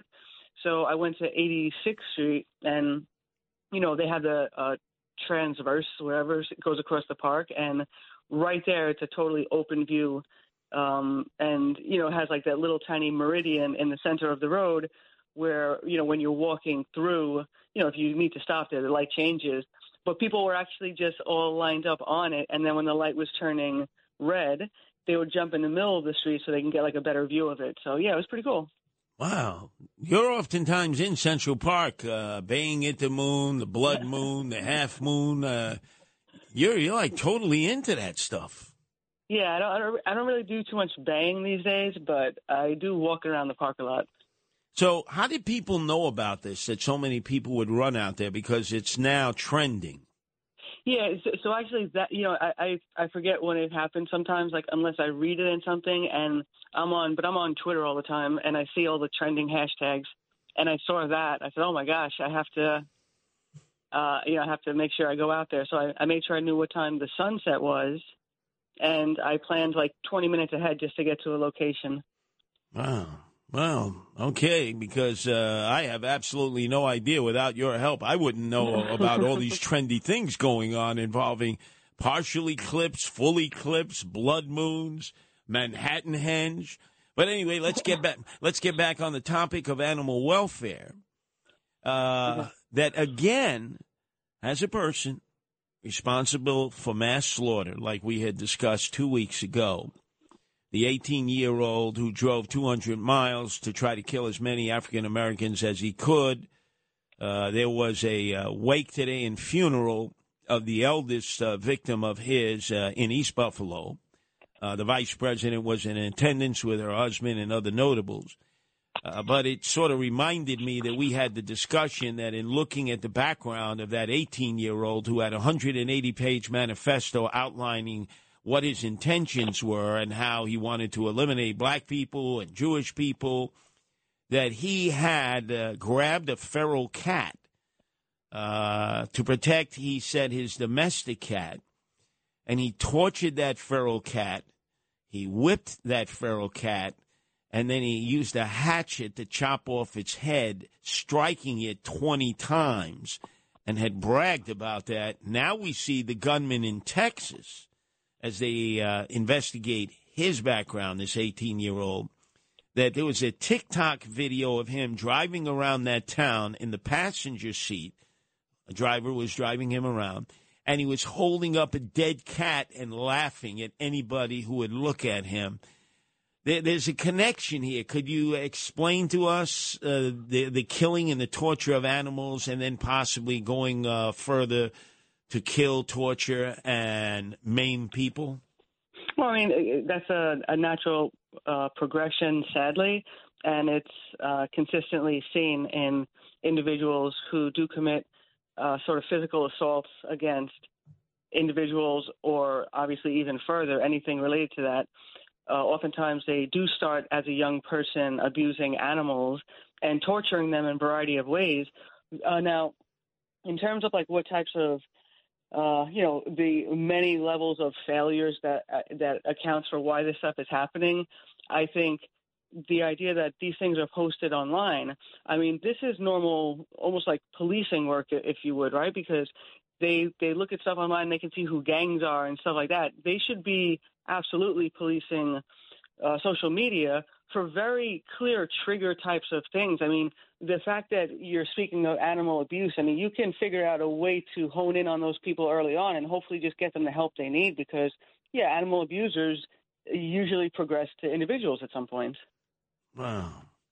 I know there have been extensive studies on this, not just in the United States, but all over the world. And yet this would have been one of the signals to us that should have been a warning signal. A guy who had posted information that he had savagely killed his feral cat outside of his house, the Buffalo killer, and the Texas killer, who had killed a cat and paraded it around in a car and was laughing violently and doing a TikTok video about it. Yeah, I mean, and again, this isn't something that you would, I think any normal person's going to dismiss. It's not, oh, this is kid behavior. No one knows anyone who's a kid who does that who's normal because there's something really off with that. So as a young person who's on these sites as well, I'm sure they were mortified. So, it'd be great if there's ways to actually report to these companies a little more effectively, like when someone's doing something, because it is, within their ability to, shut things down or then do research, figuring out who these people are. Because, especially posting this stuff. I mean, it's abnormal. If anyone sees their kids doing that, hopefully they realize it's not kid behavior. Something's amiss with this child. I think what would help, because I went through that same syndrome of watching some of my classmates, one crazy guy, Ronald Finkelstein, who was torturing animals. And he was a brainiac at that time, brilliant guy, did great in math and science, and I sat right next to him. I was his human Prozac to keep him calmed down because he had an anger management issue, and in return, I would be able to cheat and do well on my math and science tests. But he went on to kill 3 guys that I grew up with, and nobody thought that Ronald Finkelstein would get an AR-15 and kill 3 guys. This was back in about 1972, go on a 5-state escape from the FBI, only to be eventually arrested and found guilty of executing them because they were stealing boats over in the basin by Howard Beach between Broad Channel. And the fact is, when we look back on it, based on those studies, he was giving every indication that he could exactly do a similar thing with humans. Look, he was bright. He was in the SP class.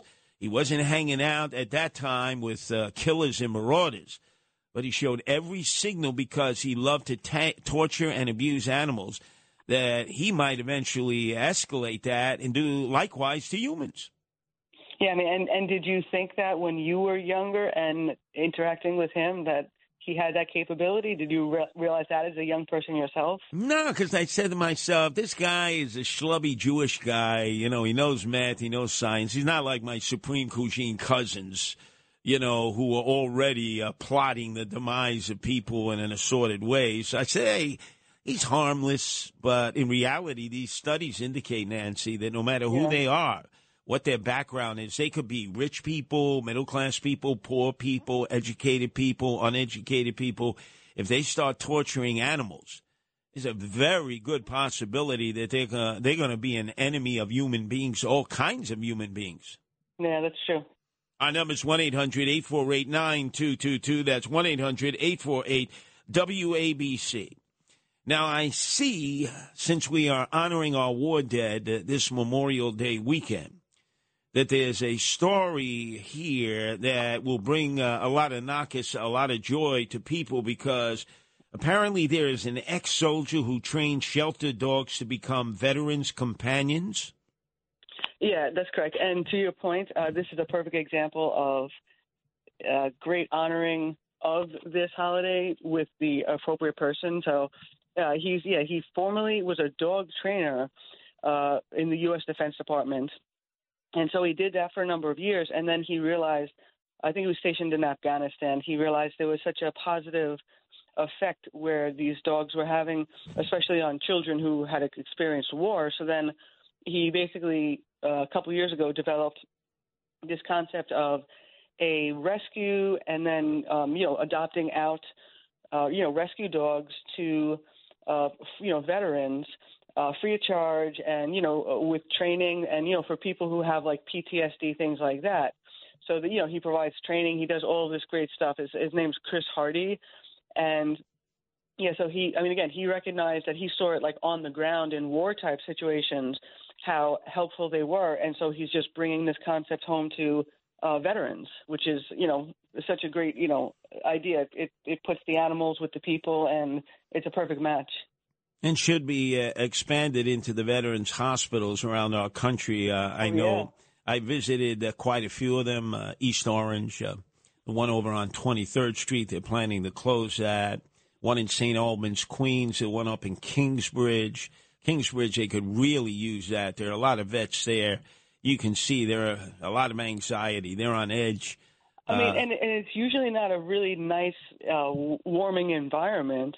So if you don't want to, make it more, a happy place for these people to be, why not introduce something like a pet, an animal, an animal per room or per floor or whatever? I mean, at least it gives you that interaction. I think that's fantastic. See, they're planning on closing Fort Hamilton, too. That's a facility. They could use that. Some of the vets will be out there tomorrow to observe the commemoration when the Bay Ridge Memorial Day Parade passes by Fort Hamilton. No, that's a great idea. That's a great idea. Our number's 1-800-848-9222. That's 1-800-848-WABC. Now let's go across the country to Cali, California. And apparently they're having a problem with sick and dying pelicans. Anybody who's ever gone up the Pacific, the Palisades, the Pacific Highway, Highway number 1, right through Carmel, which is where Clint Eastwood used to be mayor. It's really gorgeous. But what's very striking, Nancy, I don't know if you've ever had a chance to be there, is a lot of pelicans. And we don't really see that here on the East Coast. What's happening to them in California? So in the since, the past few months, but now they're keeping track of it. So wildlife authorities, they're not sure of what's happening with the California brown pelican, but hundreds of them have died since May 13th. So, they're either finding them or people are bringing them, alerting them to the fact that there's an injured pelican. They bring it into the facility, but then shortly thereafter it dies. And a lot of times it's also found with some sort of secondary injuries. But on these pelicans that have been coming in the hundreds, since the mid-month, they're realizing that they're dying from not an illness or a parasite, but from starvation-related problems. So, the interconnectedness of all of these animals and, maybe a thing with the environment. I mean, so there's some food source, seemingly that they're missing because they're literally dying of starvation. But they have no other explanation at this point what's going on. But, I mean, that's, like I said, to think that their food source might be completely cut off. I mean, that's a big problem.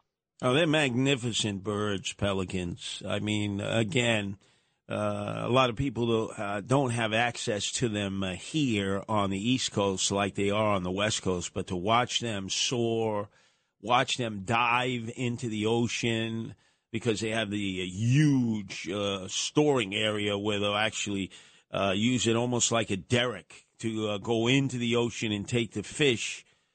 Just really incredible bird. Anyway, our numbers for any of you who would like to ask a question of Nancy, who is our animal welfare expert and an animal rescuer par excellence. That's 1-800-848-9222. That's 1-800-848-WABC.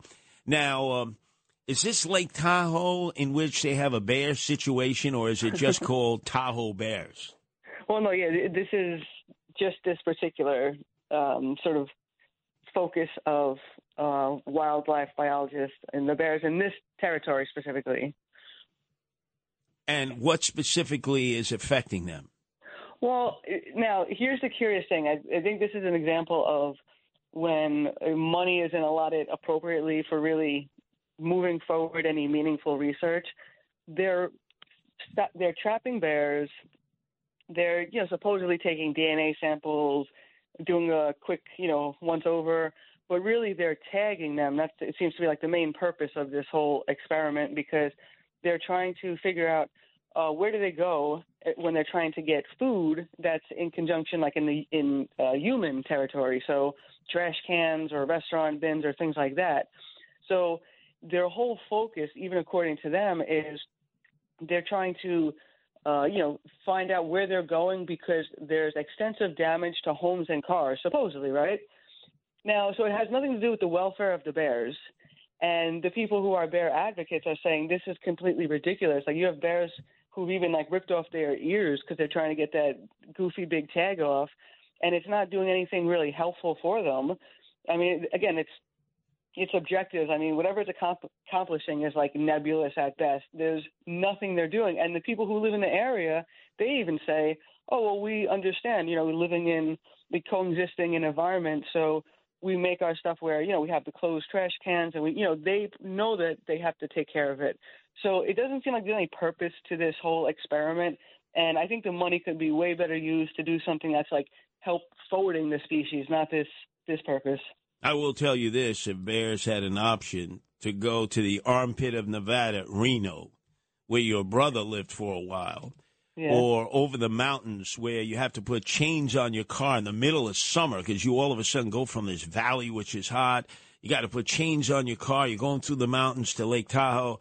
I think if the bears were permitted to gamble, they'd all be in the lounges there in Lake Tahoe and not in the armpit of Nevada, Reno. As long as they don't have tags on their ears. Oh, my God. Reno compared to Lake Tahoe, it's a third world country. Anyway, I see that tracking coronavirus in animals is taking on a new urgency. Is that because of this staggering statistic you showed me earlier today before I returned to WABC to continue the programming, that there's actually more infection of coronavirus involving human beings now than there was a year before? Yeah, so they said this Memorial Day versus last Memorial Day, it's 5 times more COVID cases. So I guess the implication rather is they're trying to say that it's going in a increasing direction. But, again, given that it was already low at that point, the 5 times versus a very low thing isn't as high as it sounds.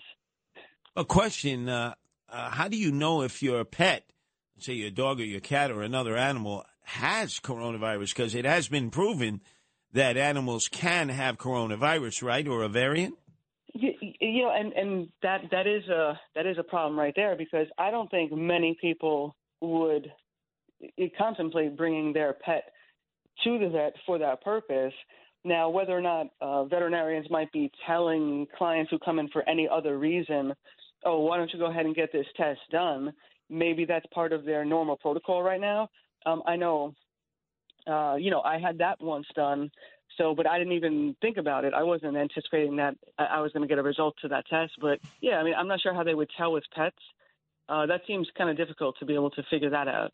Our number is 1-800-848-9222. That's 1-800-848-WABC. As we continue with our Animal Welfare Hour, it is the most called into, the most participated with of any of the hours that I do here at WABC, and it features my lovely wife, Nancy, who is a animal rescuer par excellence. Let's go to the phones. It's Sherman, who's been patiently waiting on the line in Manhattan. Your turn to be heard here at WABC, Sherman. Thank you very much. I'd like to quickly say I am from Canarsie, like yourself, Chris. I'm very proud of that. I'd like to ask your lovely wife a simple question. I have an outstanding black cat that I found on the street here in Harlem, where I live at. Somebody left her on top of a duffel bag. She was there for 2 days, I guess, waiting for the owner to come back.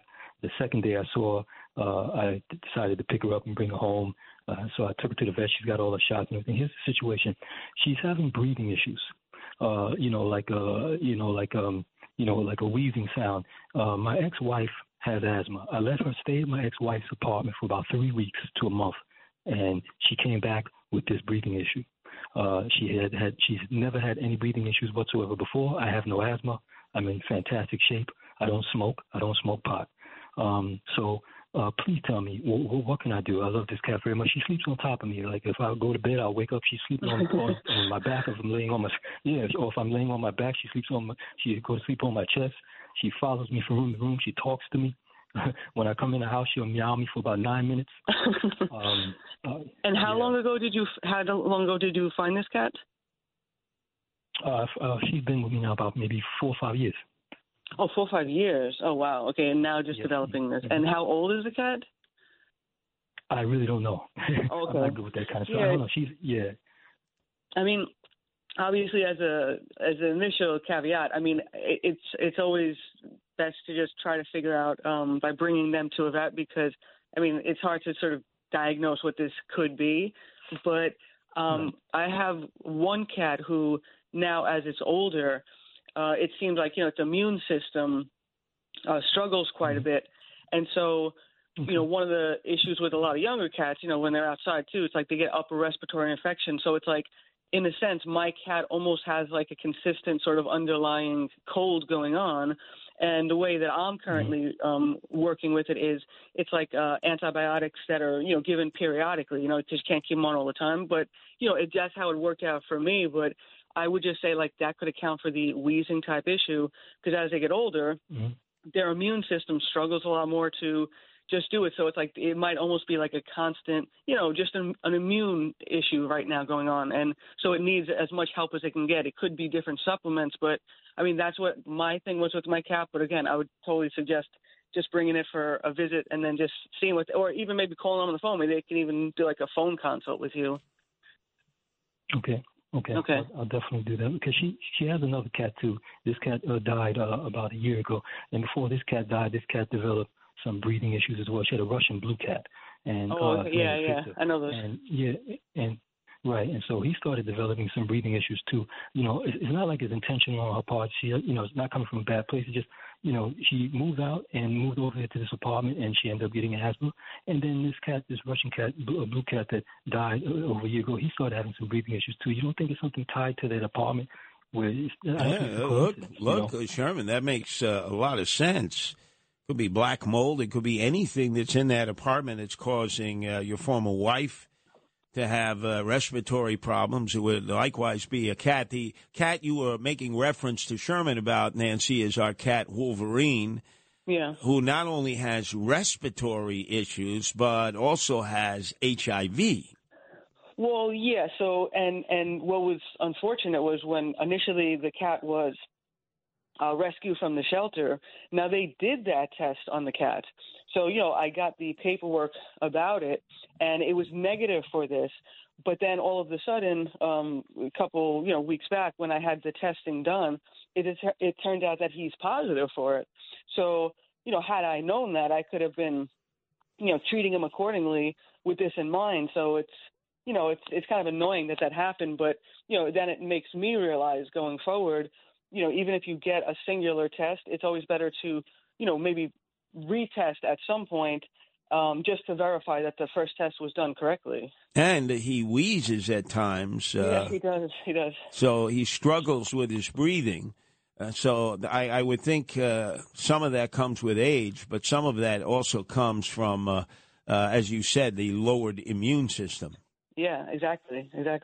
Anyway, let's go to Ann, who's calling from the Bronx. Your turn to be heard here on the Animal Welfare Edition of WABC, Ann.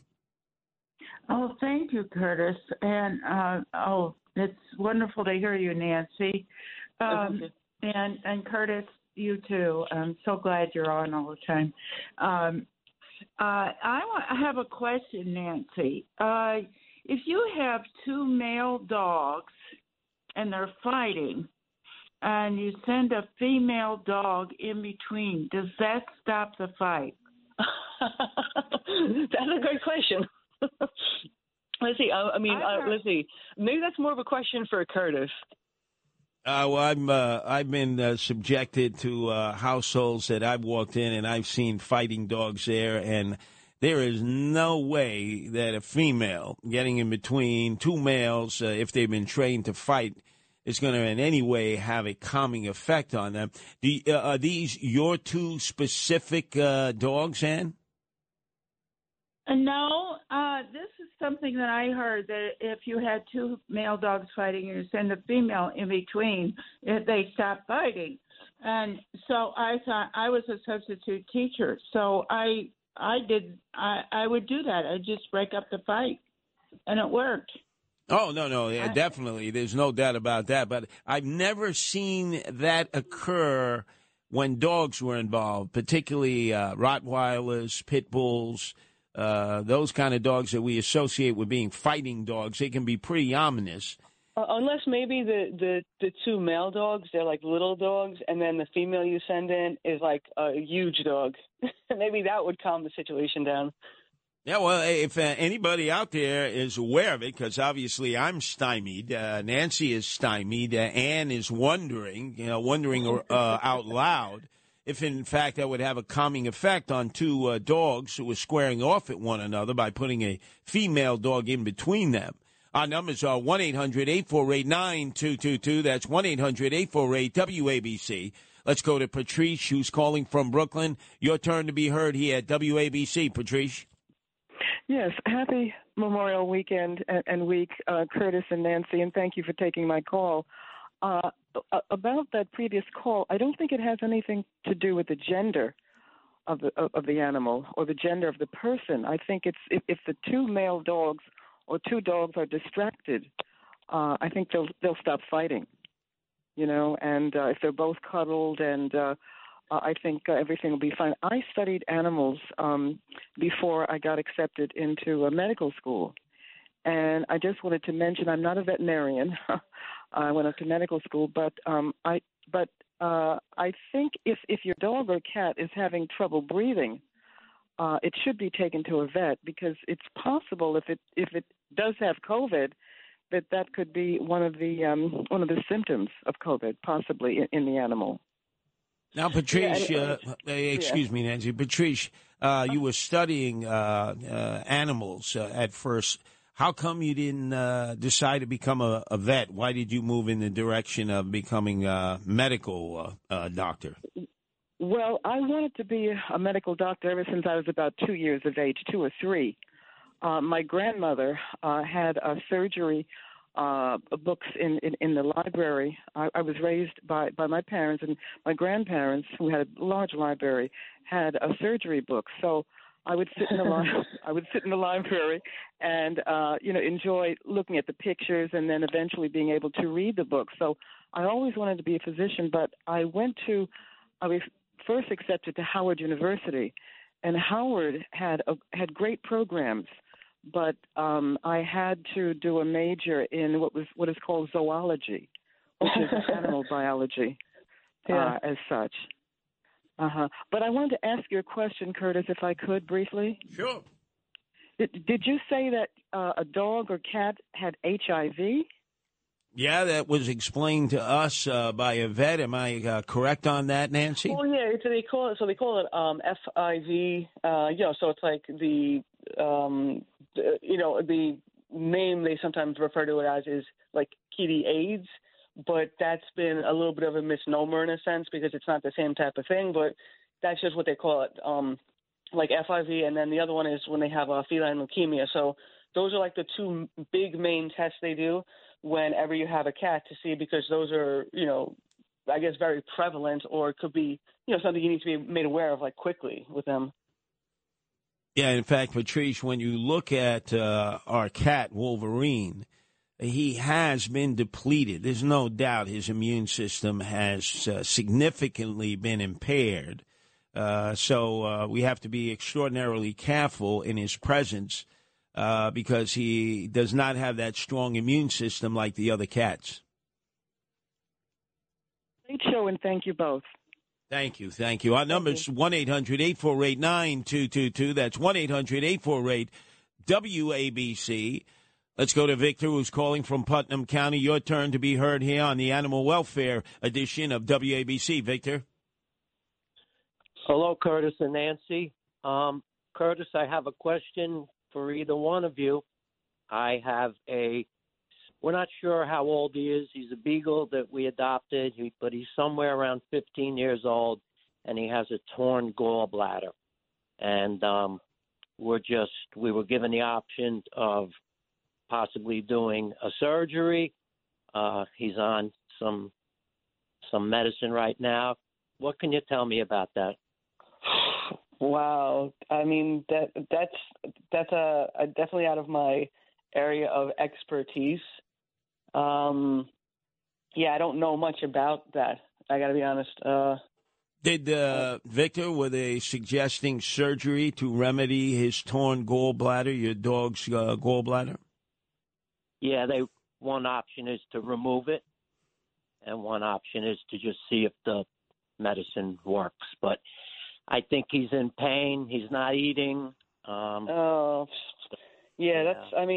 that's the thing. Like, right. Also, I'm sure that they would tell you, oh, maybe given the age. I mean, is the surgery the prognosis of that? I mean, that's a tough thing when they're older. But at the same time, like you said, if he's not eating, that's go-to time. Like, that's really a big thing. So, yeah, I don't know. Yeah, that's a really my heart goes out to you. Now, Victor, the vets that you're dealing with on that, if you were to move forward and have surgery for your dog, have they priced it for you? Have they given you a general price of what it would cost? Do you have any insurance that can cover it? Pet insurance?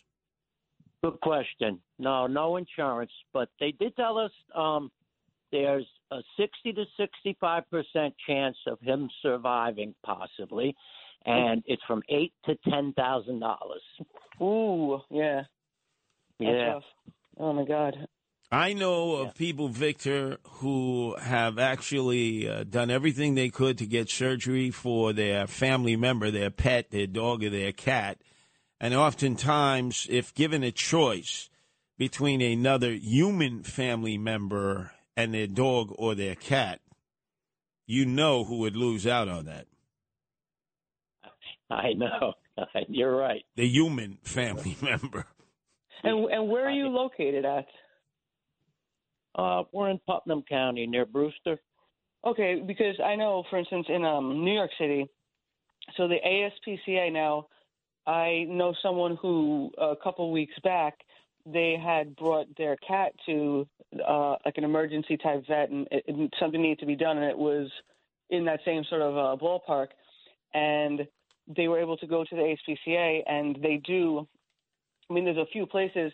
So in your area, there might be a place as well where they're willing to do these things, and they actually did that free of charge, which was like incredible. So, there are options to maybe even look into some places that might be local to you that would offer the same services, because they do exist. I'm just not sure in your area. I just know in New York City, like, that's a specific thing someone had told me just recently. Thank you. I appreciate that. And You're welcome. You guys do a great job, both of you. Curtis, keep it up.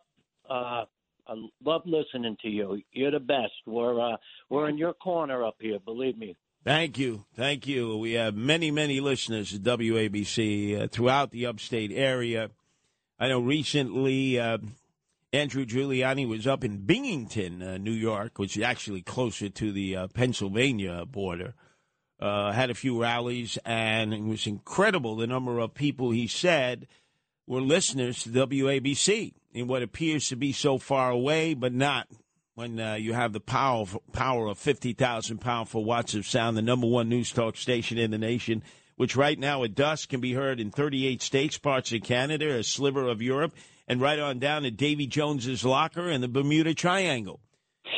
Anyway, let's go to Christy, who's calling from Yonkers. Your turn to be heard here on the Animal Welfare edition of WABC, Christy. Hi, Curtis and Nancy. I have to tell you this story. My son-in-law, big strapping guy, and his son, another big strapping guy, football player type, in high school. Anyway, they were, weightlifting and all that kind of thing. And they had a pit bull and they had a boxer dog. And the boxer dog did something the pit bull didn't like. The pit bull was, great with people. But they started fighting. So these two big guys are on the pit bull trying to stop him. Oh, my God. And my son, who's very meek and quiet and lovely, he goes in the kitchen, he gets a glass of water and throws it on them, and it's over. Oh, my gosh, that's great. That was it. It just ended it. Well, that's a great story. Well, that is interesting, Christy. When I was a kid and there used to be wild dogs, they would normally hang out at junkyards or they'd be in the lots, what we call the lots. And sometimes we'd come across them and they'd be fighting. And they would appear to be rabid, and we would throw a bucket of water on them, and you're exactly right. They would run in different directions. But it was such a funny scene because these big strapping guys, and they're on this big dog. And all it took was a glass of water, and it was over. But I have one other quick, interesting story. I had a beautiful gray and white cat. I adored him, Mr. Baby Bear. And and he had like a little black nose and a white squiggle that went up the side of his face. He had big almond-shaped eyes. And he was born on the floor next to my bed. Anyway, so his mother didn't really want to nurse him and take care of him. So we became like real buddies. Yeah. I'd walk around and he would suck on my buttons. But anyway, so he lived to be 21. But I took a road trip across to California. And so, oh, wait, I forgot. That wasn't the story I was going to tell you. But anyway, I'm sorry. I meant to tell you about his mother. Well, you had road trip must have been really good. Christy, you had a Joe Biden moment there. I just got, I love Baby Bear. But anyway, I love them all.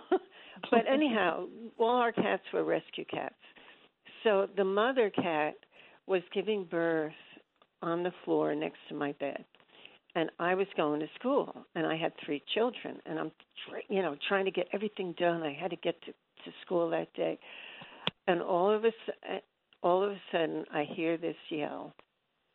And as soon as I heard this yell from the mother, I said, oh, my God, the baby's died. And the reason I knew it was because when I was 16 years old and Grace Libertelli, her mother, was standing at the grave when they lowered the grave while you were still there, the coffin into the... and she tried to jump in after the daughter as they lowered it, and she let out such a howl, such a scream. So when I was at the kitchen sink doing the dishes, and the cat had come in, she was trying to get me to go in with her into the bedroom. I said, I'm sorry, honey, I got to keep going. I have to get to school. And I heard that yell, and I said, oh, my God, the cat died. I knew. I ran into the bedroom. And the baby kitten exhaled and died. Oh. Now, oh my gosh. If that's not like a human emotion, what is? Yeah. Yeah, absolutely. Just like the mom. Just like what I heard from Grace Libertelli's mother. Mm. I Wow. knew right away. Well, thank you. away. Thank you for sharing that with us, Christy. When I hear people say they don't have feelings, you have no idea what you're talking about, people. Absolutely. Well, the thing you've shown me, Nancy, and I've seen when the mother cow gives birth to the calf, and then a field hand will come out in a truck and take the calf away. Mm-hmm. And then you see the mother cow running desperately after the truck, crying, screaming. And you say to yourself, oh, come on. It's just incredible how much suffering is allowed to go on. I mean, those are real emotions. It just blows my mind that this can happen. Yeah, there are videos out there, ladies and gentlemen. I suggest that you look for them, you Google them. You have a cow gives birth to a calf out in the field. The field hand comes, puts the calf in the back of the truck. The mother will never see the calf again. And as the field hand pulls away in the truck, you see the mother desperately running, the mother cow, desperately running in the direction of the truck, crying and screaming and yelling. And there's no way you can then say they have no emotions whatsoever. It's a shanda to see that. It is un disgraziata. Let's go to Ann, who's calling from Staten Island. Your turn to be heard here at WABC, Ann. Hi, Curtis. Hi, Nancy. Nancy, excuse me. I spoke to you I think over a week ago or something, talking about the dogs that are imported into the country and shelters.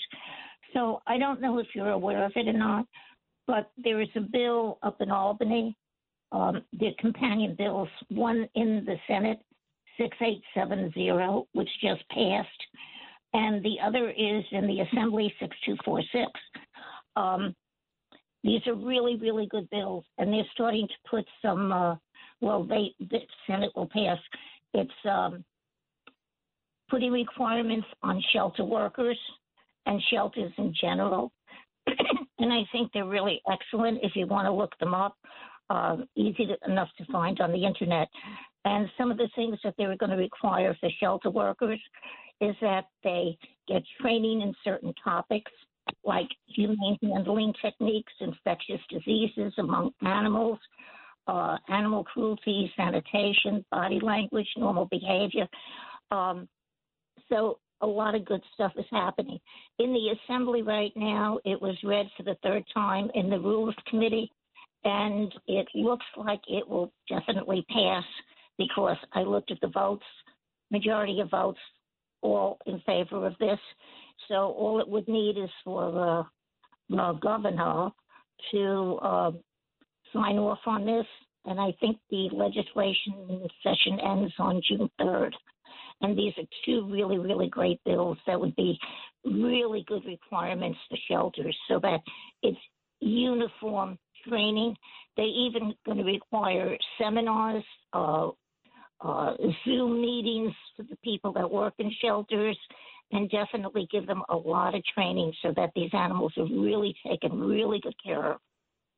So I just thought that I would pass that along to you. No, we appreciate that, Ann, because, again, a lot of these shelters, they're not no-kill shelters, they're kill shelters. If a animal is surrendered, and think twice about surrendering your animal, it may be because you don't have the money or you're ill yourself or maybe a loved one has died and you're surrendering the animal. That animal will probably only have 72 hours to live. Hoping that somebody would call to rescue them, to take them, to adopt them. And if that doesn't happen, it's almost like the cat or the dog or the other animal is waiting for a call from the governor's mansion to stay the execution. The governor herself would not have the power to stay an execution. She can with a human being. We don't have the death penalty any longer, but when the death penalty was in effect in New York, a guy could have been strapped into Old Sparky at Sing Sing in Ossining. A call would come from the executive mansion in Albany and stay the execution. And it is incredible that the governor of the state of New York would not be able to call and stop the execution of a dog or cat or another animal who had gone beyond 72 hours. Yeah, and to the shelter, to the point of that bill, certainly that uniform training is key because one example I can see where it would really be helpful is the classification of animals' personalities determines whether or not they're available to the public. So if you have individuals assessing them and they don't really know how to read the animal's behavior, especially taking into consideration that it's in this unusual environment that's going to be completely stressed out. I mean, if you have to be able to assess that really quickly because, almost all the rescues that we've ever taken and they were from the shelter was on this special list that isn't available to the public. So I mean, that's a problem. So you really need to have people know what they're talking about. Anyway, Nancy, if there are people interested in further information, how can they get in touch with you in the in-between when you return to these airwaves, same time, same place next Sunday night? Well, the website, theguardianangels.org, but you can email me directly, Nancy@guardianangels.org. So Nancy@guardianangels.org, or you could go to the website, guardianangels.org, see all the work of not just the Guardian Angels, but the particular program that you direct, the Guardian Angel Animal Protection Division. You'll see the tab, hit it, and you can see all the great work that the volunteers do. So thank you once again, Nancy. But we've got some other work to do. We have somebody here, Matt Blaze, who doesn't know, as our board operator on loan from the Frank Morano, the other side of midnight, does not know he's being targeted for release.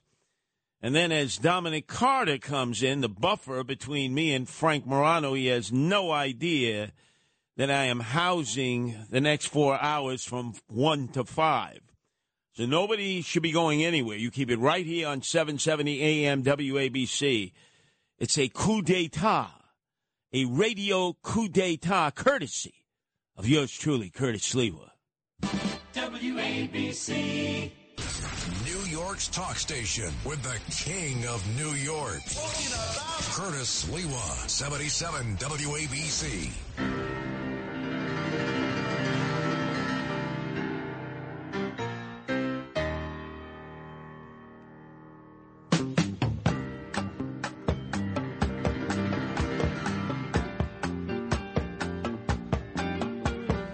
Recognize this song, Dominic Carter? Yes. Let me tell you something. You have just gotten yourself involved in WABC drama like you've never experienced before. Uh-oh. Let me lay it out for you. Okay. As the OJ sing. What they do.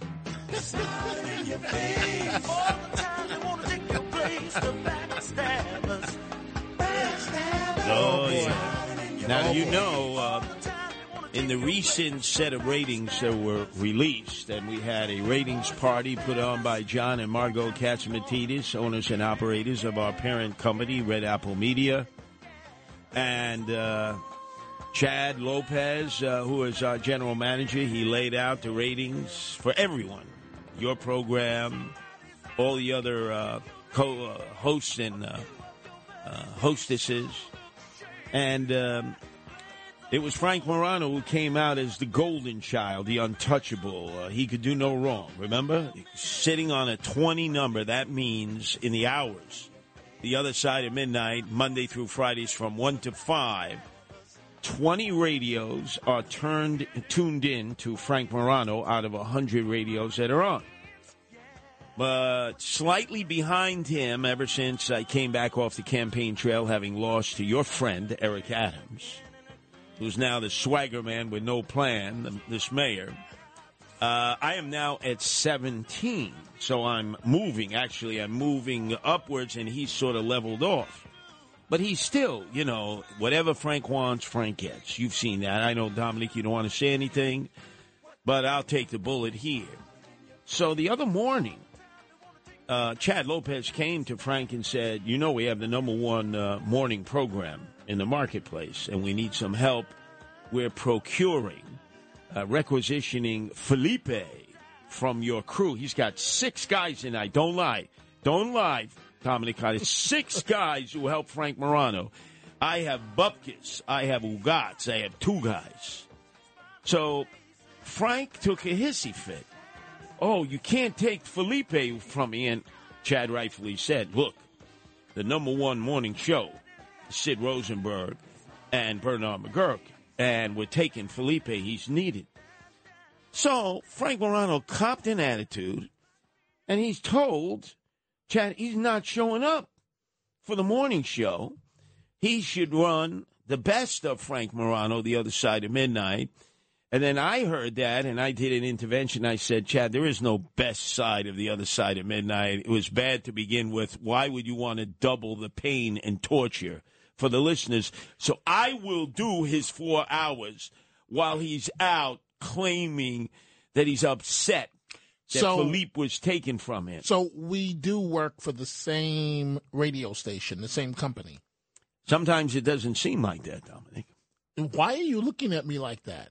Only because you were put here to be a buffer. It used to be Sunday nights going into Monday morning, I would talk directly to Frank Morano, right, and I would be his inquisitor. I would ask him uncomfortable questions. He had it. He went to management. He goes, I'm the ratings king. I'm the rooster in the hen house. Whatever he wants, he gets. And now, if you notice, you're looking through the bulletproof glass that separates us from the board operator, Matt Blaze. And I want you to hear this. You think it's just Felipe and Alex.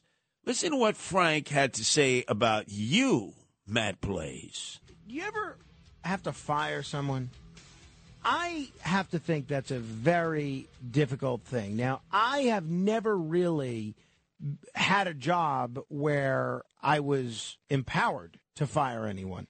And I still am not empowered to fire anyone.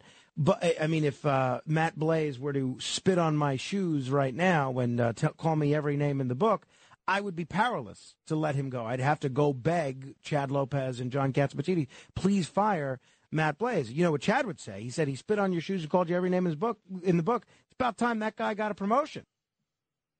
Notice, though, there was a degree like, if I want Matt Blaze fired, I should be able to get Matt Blaze fired. The hubris, the chutzpah.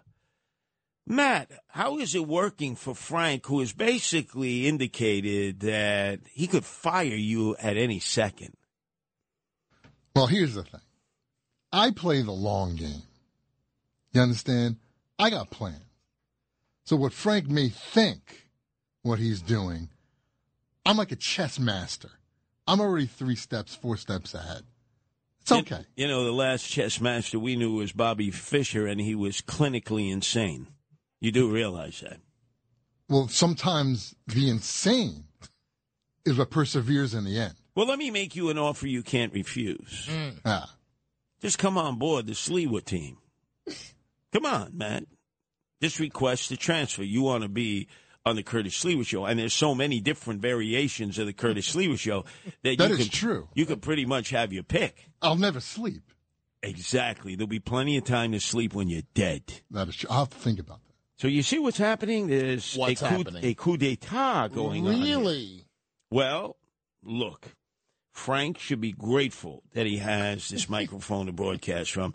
My belief doing this 32 years is every day when I leave the microphone, I may not get it back when I return. It's not mine. It's like when you go to the playground and the parky gave you the basketball, and at the end of it, you got to give the basketball back, and maybe you show up the next day, you don't get that basketball.